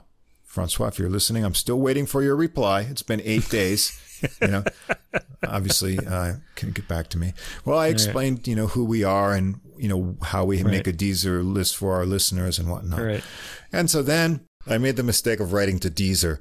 And, you won't have a problem with Deezer replying to you right away, but that's only the beginning. So I explained I often wish they wouldn't reply. I know. some of the things I get into with them. So anyway, I explained, I gave the 2 albums I was looking for. I asked why they weren't there, and I said who we were and why we were concerned. And then I got the boilerplate answer, releases are available, based on contractual and availability things, and we have no control. I said, tell me why they're not there. Then why are they on other streaming and not on Deezer? Yeah, they use that excuse a lot. We have no control, but they do. They do. they should. Or they should know why it was they don't released. have it. They should put it up by now. Just tell me if Sunnyside didn't send or didn't provide the recordings, or is there it can't be a regional thing because I can listen to them on the other services here in Japan. Quite literally every other service too. It's not. We have a couple of back and forths, and he's like, "Oh," so I explained to him, about the podcast, and he goes, "Oh, let me check out the podcast." So then I get another reply. I checked, and all of your episodes are available. I said, "No, it's not about our episodes. It's about the recordings."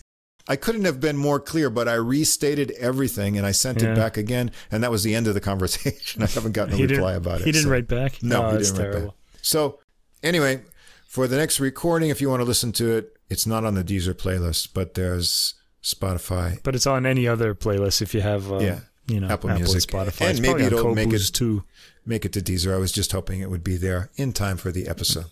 Right. Anyway, the next recording is by trombonist and arranger composer Alan Ferber. It's on Sunnyside. It's a nonet, so we've gone from our octet to nonet, and this is a pretty happening recording too. Exciting, I have to say, Up high, down low.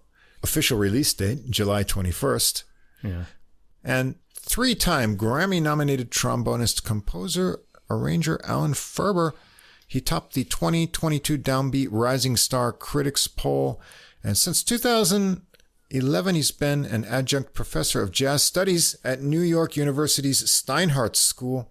His Jigsaw for 17-piece big band, also on Sunnyside Records in 2017, was nominated for a 2018 Grammy Award for Best Large Jazz Ensemble. Before Jigsaw, he had Roots and Transitions, 2016. That's an 8-movement original piece for this nonet, and from which his composition Flow was nominated for a 2017 Grammy Award, Best Instrumental Composition, and his 2013 release for his big band, also on Sunnyside, March Sublime, featured original compositions and arrangements, and that was nominated for a 2014 Grammy in the Best Large Jazz Ensemble Album category. Here, Up High, Down Low is his 5th studio album for this nonet, which has been going on for 20 years. So let's go through the musicians on here. Alan Ferber, trombone and all of the arrangements. Scott Wendelt on trumpet and flugelhorn. John Gordon on alto saxophone, except on tracks 2 and 8. John Ellis, tenor sax. Chris Creek on the baritone sax. Nir Felder on guitar. David Cook, piano, organ, and keyboards. Matt Clohessy, acoustic and electric bass. Mark Ferber, that's Alan's brother, on drums and percussion, and Chris Pillow, alto sax, alto flute, clarinet, and bass clarinet, and a little bit of extra percussion from Daniel Diaz. All right, the recording starts out with the title track, Up High, Down Low, Ferber's composition. This one starts out with solo piano playing descending 4-note figures, 3 sets each from alternating pitches. As the idea repeats, soft hi-hat gets a rhythm going to a rising horn line that brings in Ferber on the rhythmic melody line, as his brother gets a funky beat on the drum set. There's some conga in the mix as well. The horn line builds up with busy syncopated lines while guitar takes over the trombone line idea we heard before. Things smooth out over new held-out chords and longer horn lines. And we hear the descending figures from the opening again on the piano, and the changing bass notes and chords below are interesting. Has a kind of progressive rock impression to me. Ferber gets worked up into a trombone solo, starting in the warm lower register, and he plays interesting syncopated lines, but with relaxed phrasing and nice melodic ideas, now working up into the higher register with backing horn lines building around. The solo continues with joining horn lines in interval figures and a long falling gliss from way up high. Then there's a drum and percussion breakdown. Bass and piano come in with a funky syncopated bass line, and Felder gets a guitar solo with an adventurous harmonic direction and spacey reverby tone. The horns add rhythmic backing lines and then continue on with building lines over the earlier chords we heard. Ferber gets some more lines of trombone improv before the final line to a dense chord. It's an interesting arrangement that kept me guessing at all times what's going to happen next in this tune. And I'm pretty mesmerized by the fact that you could even like break that down like that, because I was having trouble doing it. It's like, oh, what am I going to say about this? It's pretty hard. Luckily, you do all the talking on this part. In this part, yeah. Track 2. We often say we like to hear a boogaloo. Oh, I love a boogaloo. Brimstone Boogaloo. That's a pretty cool title. The Bandcamp notes say, originally composed for a main character in the popular video game Valorant, Ferber's Brimstone Boogaloo fleshes out the groovy sounds of Lee Morgan, Quincy Jones, and 60s heist movie soundtracks to create a minor blues that is at once mysterious and head-bobbing. It kind of captures a lot of the character here. It's pretty interesting. It starts with a delirious high two-handed piano figure that gets joined by a funky and bluesy bass line. There's some horn interjections with long notes, Harmon muted trumpet in there.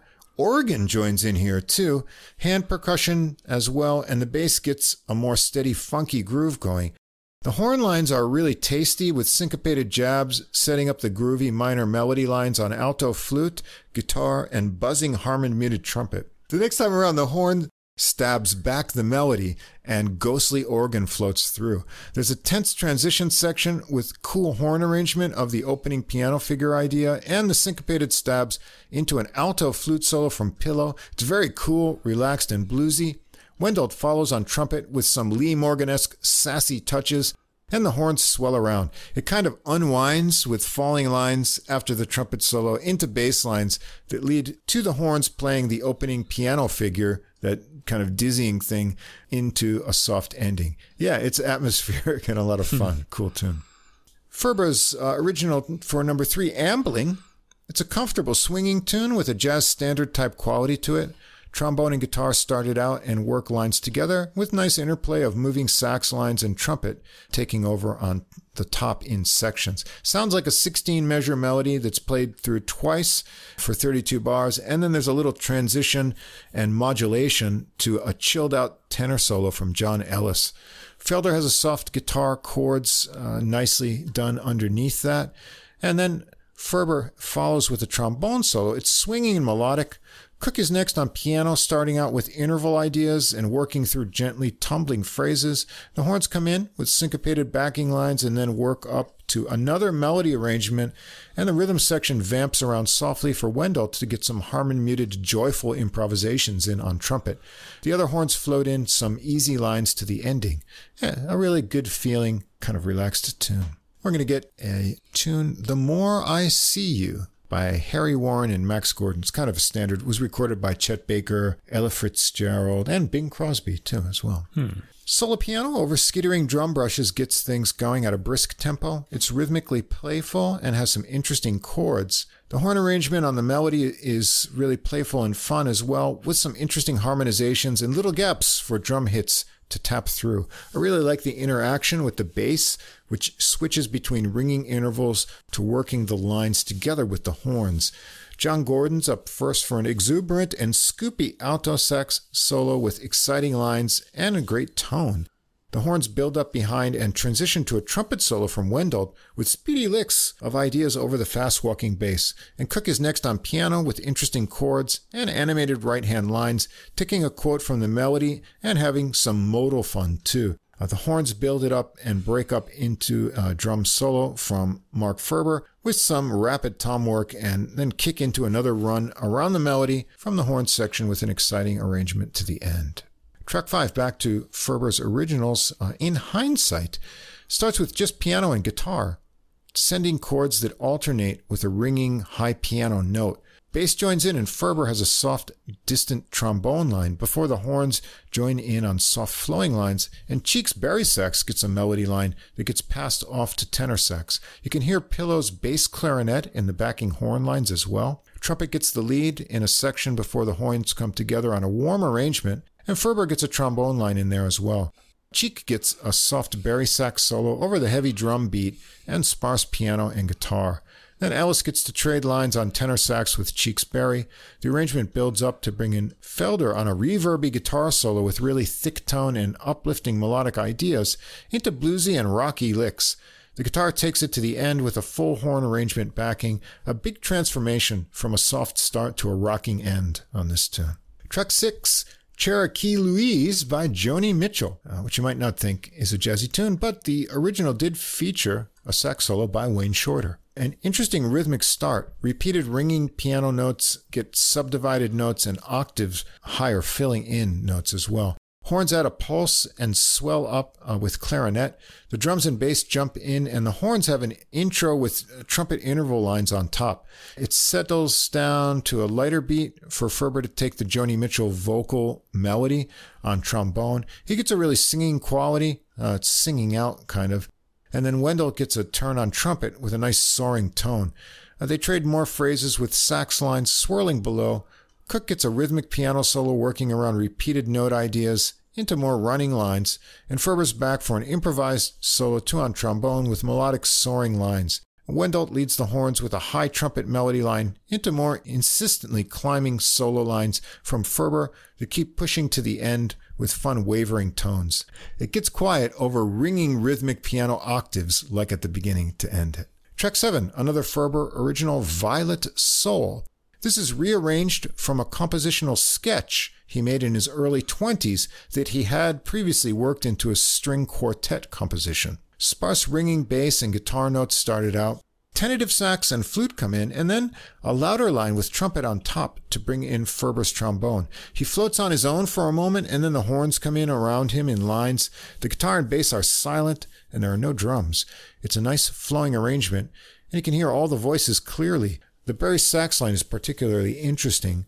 Bass, piano, and guitar with drum brushes as well join in at about 2.5 minutes for a soft backing to an alto sax solo from John Gordon, again with that great tone of his. I taste some kind of a Phil Woods influence in his sound and playing there. The horns swell around in lines that continue on to a long trill, and then the trumpet works a unison line with piano to some muted wah-wah trombone behind from Ferber that works to a soft and warm ending. Track 8, another interesting choice of a tune to cover. Norah Jones and Peter Rem, co-writer, Daybreaks. Now, if you know the original of this tune, it starts out with this kind of slow, pulsing tone. I think it's the guitar. But here, Ferber and Wendell replicate that with harmon mute on the trumpet and trombone. Now, normally when you play a jazz solo, you pull the stem out.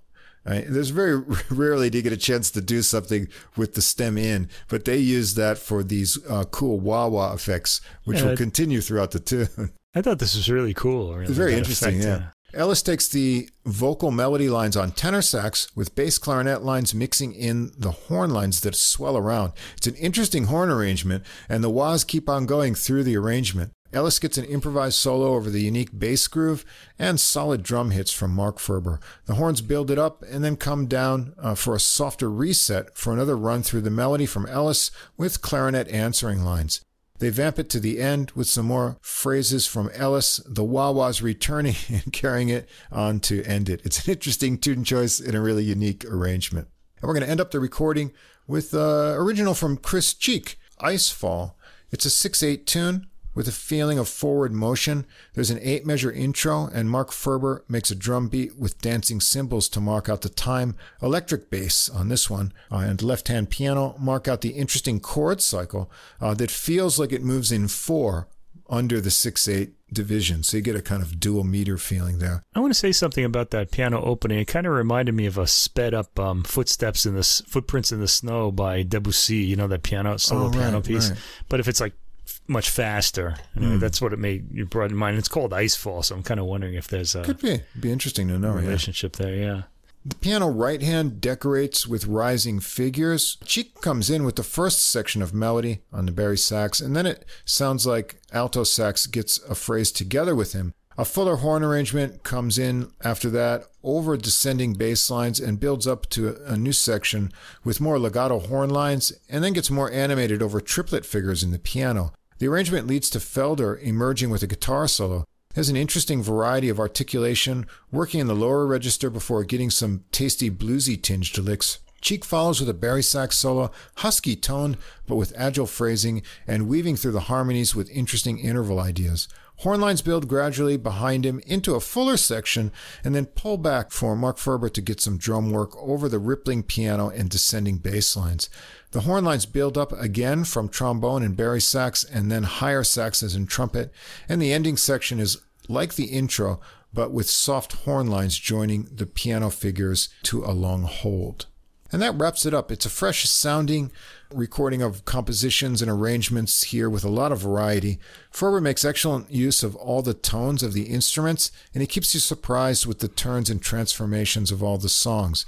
Mixed in with his originals, we get an old standard, Joni Mitchell and Norah Jones tunes, and Ferber seems to be able to meld other influences and styles of music into his jazz vision, and it works well. The horn arrangements are balanced out nicely by his own solos and an equal balance of the other horn players sharing the spotlight. I particularly enjoyed Gordon's great alto sax tone and phrasing. Creek's bari sax on the bottom fills things out nicely, and Felder's more fusion-like guitar tone adds another interesting dimension. There's a lot of things to enjoy and get your ears deep into on this recording. Yeah, right. Like the Matt Carter album we heard before this one. This one, Alan Ferber, has a lot of timbral surprises as well. It's kind of, but they just don't occur in the same way. It's sort of different.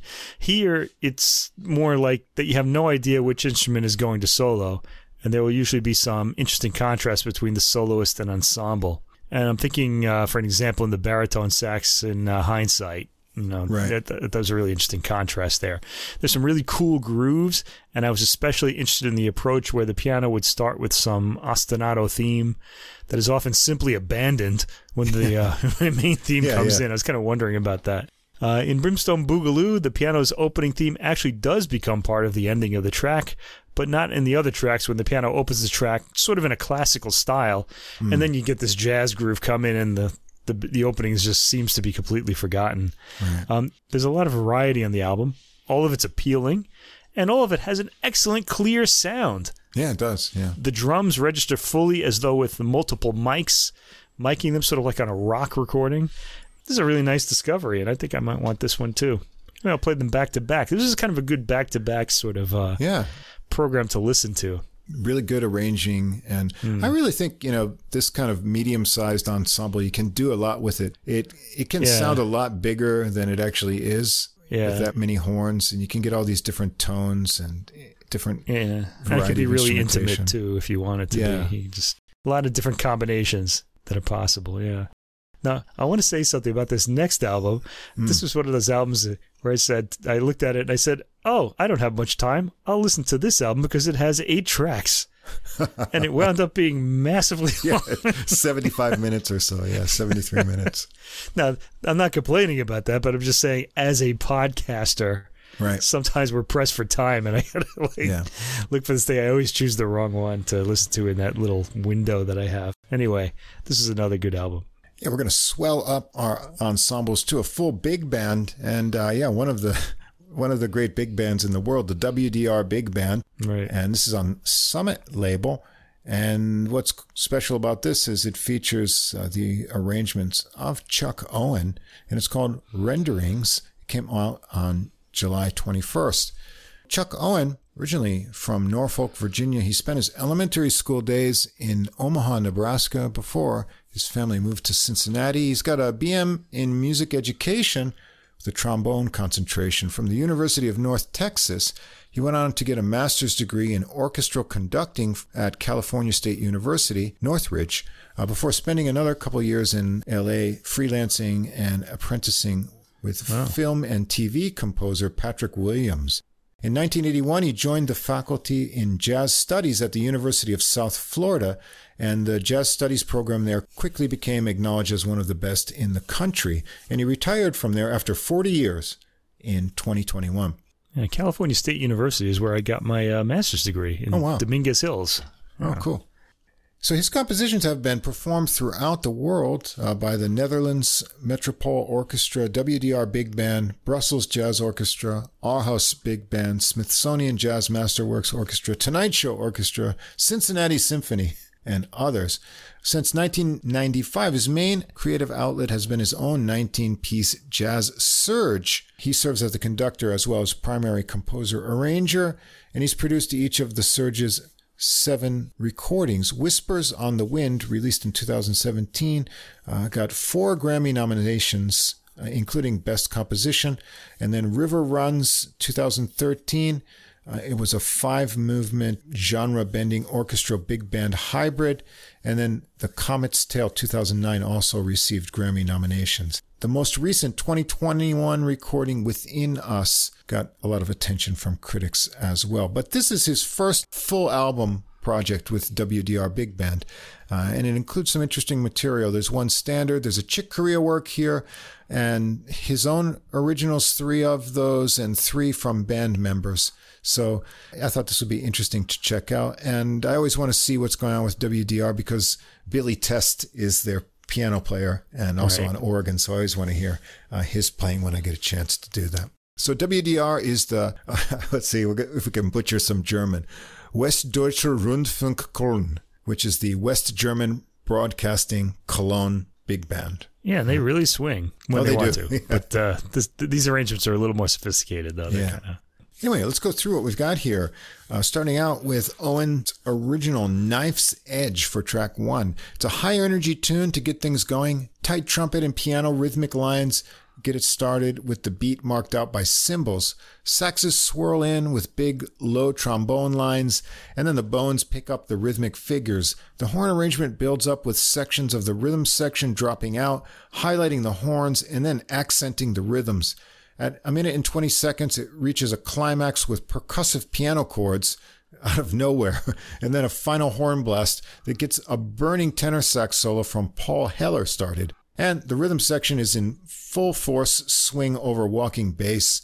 The solo baton is passed to Andy Harderer on trumpet with high and clear lines, and then Heller and Harderer get more exchanges, building up to a frenzy with big horn lines cheering them on. It resets to a calmer and longer kind of horn lines from the trombone section at 3 minutes and 20 seconds. Saxes with soft brass get it next to phrases with lots of space for Hans Decker's drums to fill in. The horn arrangement builds more and more with thunderous drum intervals, and Heller and Harderer get a final section of exchanges before a final floating horn line and trumpet blast end it. In short, Knife's Edge is a really good name for this track. It is. It's really gets things sharpened up. Track 2 is also an Owen original, ... and your point is? I like that.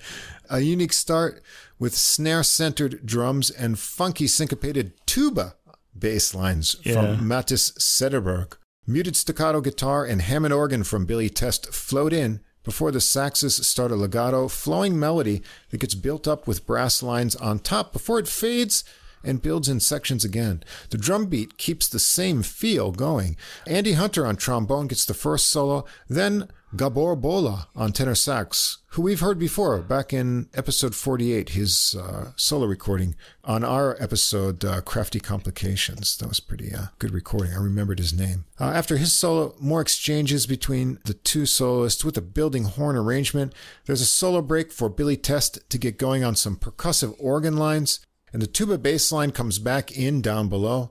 Test works up skittering lines with horns weaving in and out, finishing up down low on the organ that brings Sederberg back alone with syncopated lines on the tuba over lighter and clicky drums here. Horn lines interject and build up to a short drum solo from Hans Decker, and the horn arrangement builds again to screaming trumpets and then comes down soft for a final section, building up and fading to a tuba and drum ending with a final hit.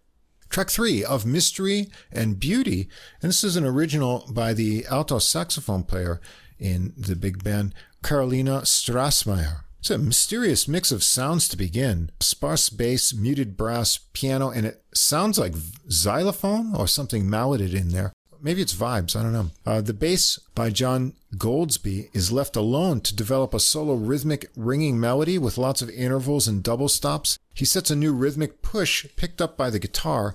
Horn lines flow in with exchanges of lines from Sarah Coswell's violin and Carolina Strassmeyer's alto sax. It's lyrical, warm, and flowing, Strassmayer carries on with an improvised solo. She has a rich tone and intense phrases of discovery that also get a cutting edge at times. The band swells around to a big climax, and she continues on with softer phrases on her sax over piano, bass, and drums for a bit. There's a return to the opening mysterious mood to bring in Caswell on violin to develop a solo. The backing ebbs and flows with the drum beat sometimes getting thick and heavy and the horns blasting. She works up to an intense high register sort of area of phrases, and the horn arrangement swells and then brings it down for delicate sax and violin exchanges, and a final mysterious section over rhythmic bass to end it. Track 4, This Love of Mine, a tune by Saul Parker and Hank Sanicola. It's a pop song that was first recorded in 1941. Tommy Dorsey and his orchestra with Frank Sinatra on vocals. So Billy Test starts it out with a tasty and imaginative opening of piano over ringing bass and soft drum brushing. Soft guitar and horn lines add in behind his lines with a mix of woodwind tones, including flute. Paul Heller gets to take the melody on tenor sax with singing lines as the full band works up around him. He continues on to an improvised solo with rhythmically snappy and swirly double-time phrases, getting in some high wails as well.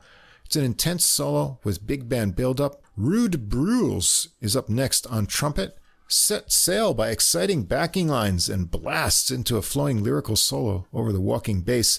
And the band builds it up more, bringing back Heller for more sax lines and a band arrangement with screaming trumpets. And it interestingly settles into a more R&B feel with some guitar underneath for Heller to continue on passionately to the end. Track 5, Fall Calls, and this is by the bassist of the band, John Goldsby. A flowing, atmospheric tune built around interaction between three musicians. It opens with a mix of pleading cries from Andy Hunter's trombone, Carolina Strassmayer's alto sax, and Philip Bromswig's guitar. Soft horn lines develop around the slowly developing theme and more exchanges of the three instruments. Strassmayer's melody develops to a trumpet explosion at 3 minutes and 20 seconds. Things come down softly for Bromswig to work up an expressive and clean attacked guitar solo. Strassmayer and Hunter join in for joint improvisations, and the band arrangement swells more and gets swinging. Things quiet down suddenly with ringing piano and guitar over bass for soft lines to build up the band again, and then soft flute lines escort the sax and trombone to final quiet fading lines.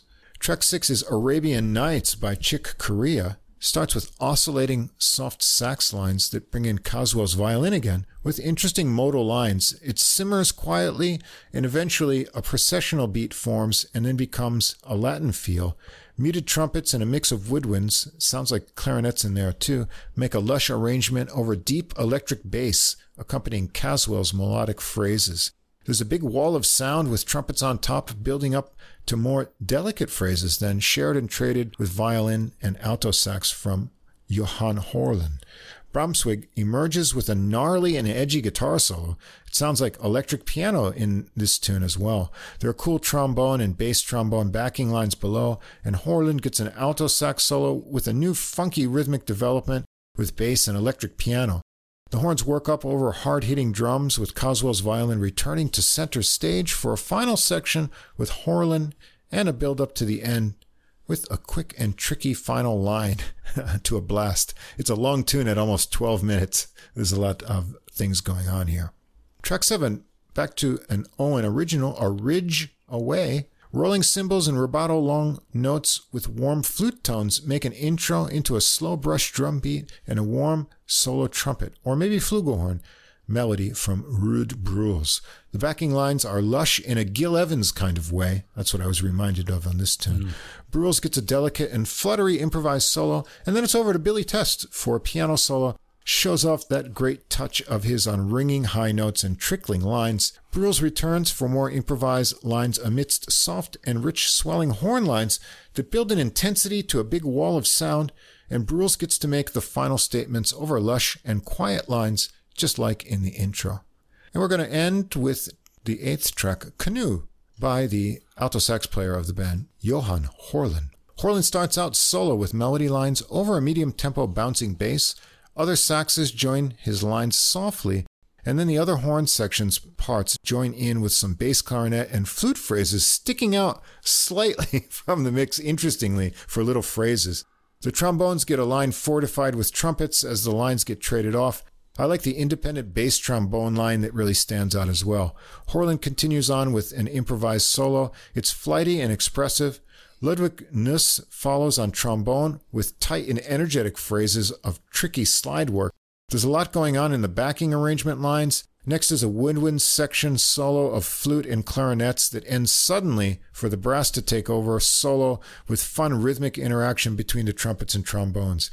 Then things get swinging with the full band to a big build-up, and then a quieter section of sax, flute, and clarinet over the trombones to a soft ending. And that wraps it up. Rich and inventive arrangements of a variety of compositions. This big band can play anything well. These are killer musicians. And Owen must have had a great feeling of satisfaction making a whole album of an hour and 13 minutes of arrangements for them. There are subtle sections of woodwind and muted brass textures, huge walls of powerful brass sound, and everything in between. The thematic material and rhythmic feels are varied. There's a lot to dig into on this recording, and balancing out the arrangements are outstanding solos, especially by Carolina Strassmeyer, Sarah Caswell, Billy Test, Philip Remswig, and more. Last week's episode, we heard Javier Nero and Doug Beaver's ensembles, and this week's octet, nonet, and Owen's big band orchestrations have given me a lot to enjoy and a real assurance that the art of arranging is as strong and creative as ever. It's been a great 2 weeks of jazz, really, for the Adult Music Podcast. I've enjoyed all these records, too. This particular album has some, great playing on it, as we expect, high energy too. Yeah. And the slower tracks are really evocative. But I'd say the highlight on this album is the creative arranging. We get to hear the band play together a lot, right. And then solos will sort of come out. I'm thinking here of like track 3 of Mystery and Beauty with its amorphous, sometimes twinkling clouds of sound that seem to part for the solos. Really enjoyed that. And Fall Calls, where there's a lot of harmony playing by the ensemble for long periods. Right. And I also like the brief wind harmony, which was really surprising. Kind of sounded like something out of a classical work.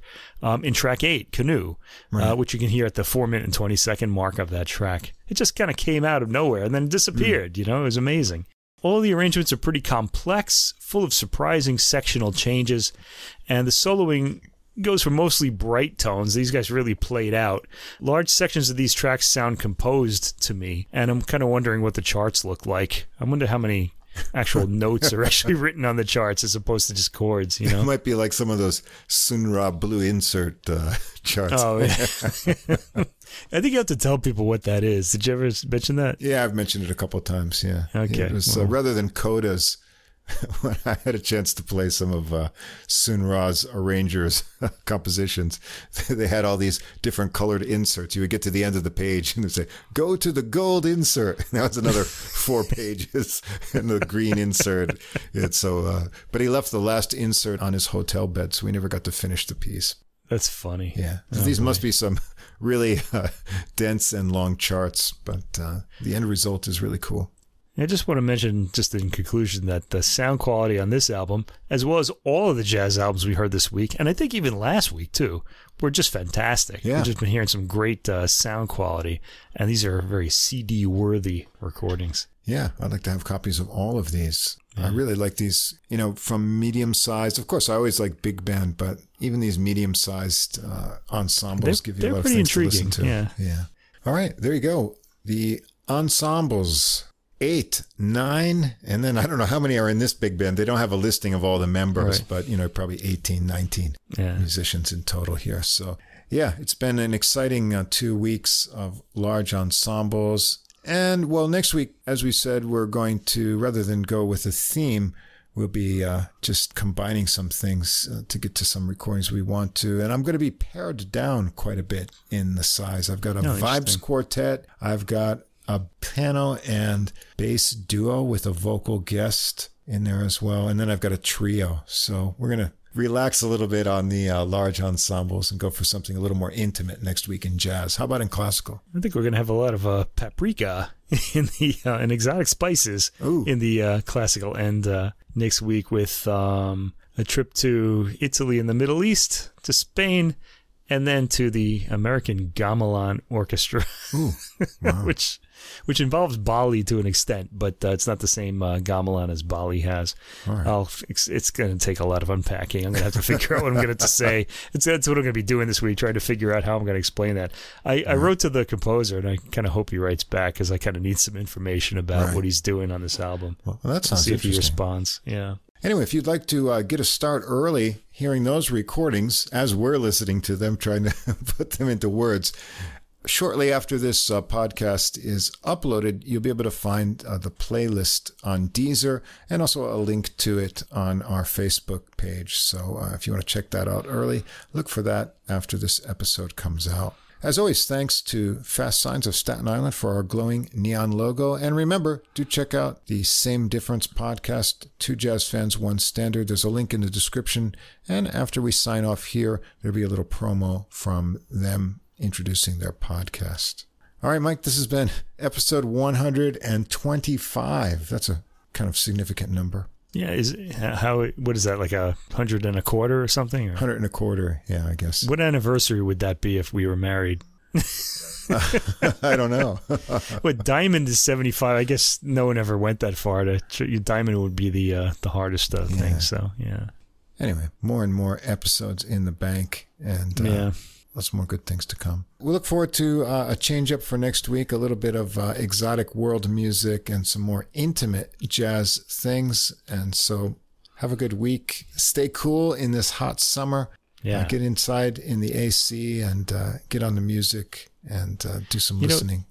Just get in an icy cold bathtub and just set up your speakers in there and just hang out and chill out to the cool tones. Keep the amp away from the water, though, please. Yeah, just keep the amp away from the water. Although I think a lot of those won't are kind of waterproof these days. I don't know. Well, I don't know. Unless you're going to get a big stereo in there. I don't know.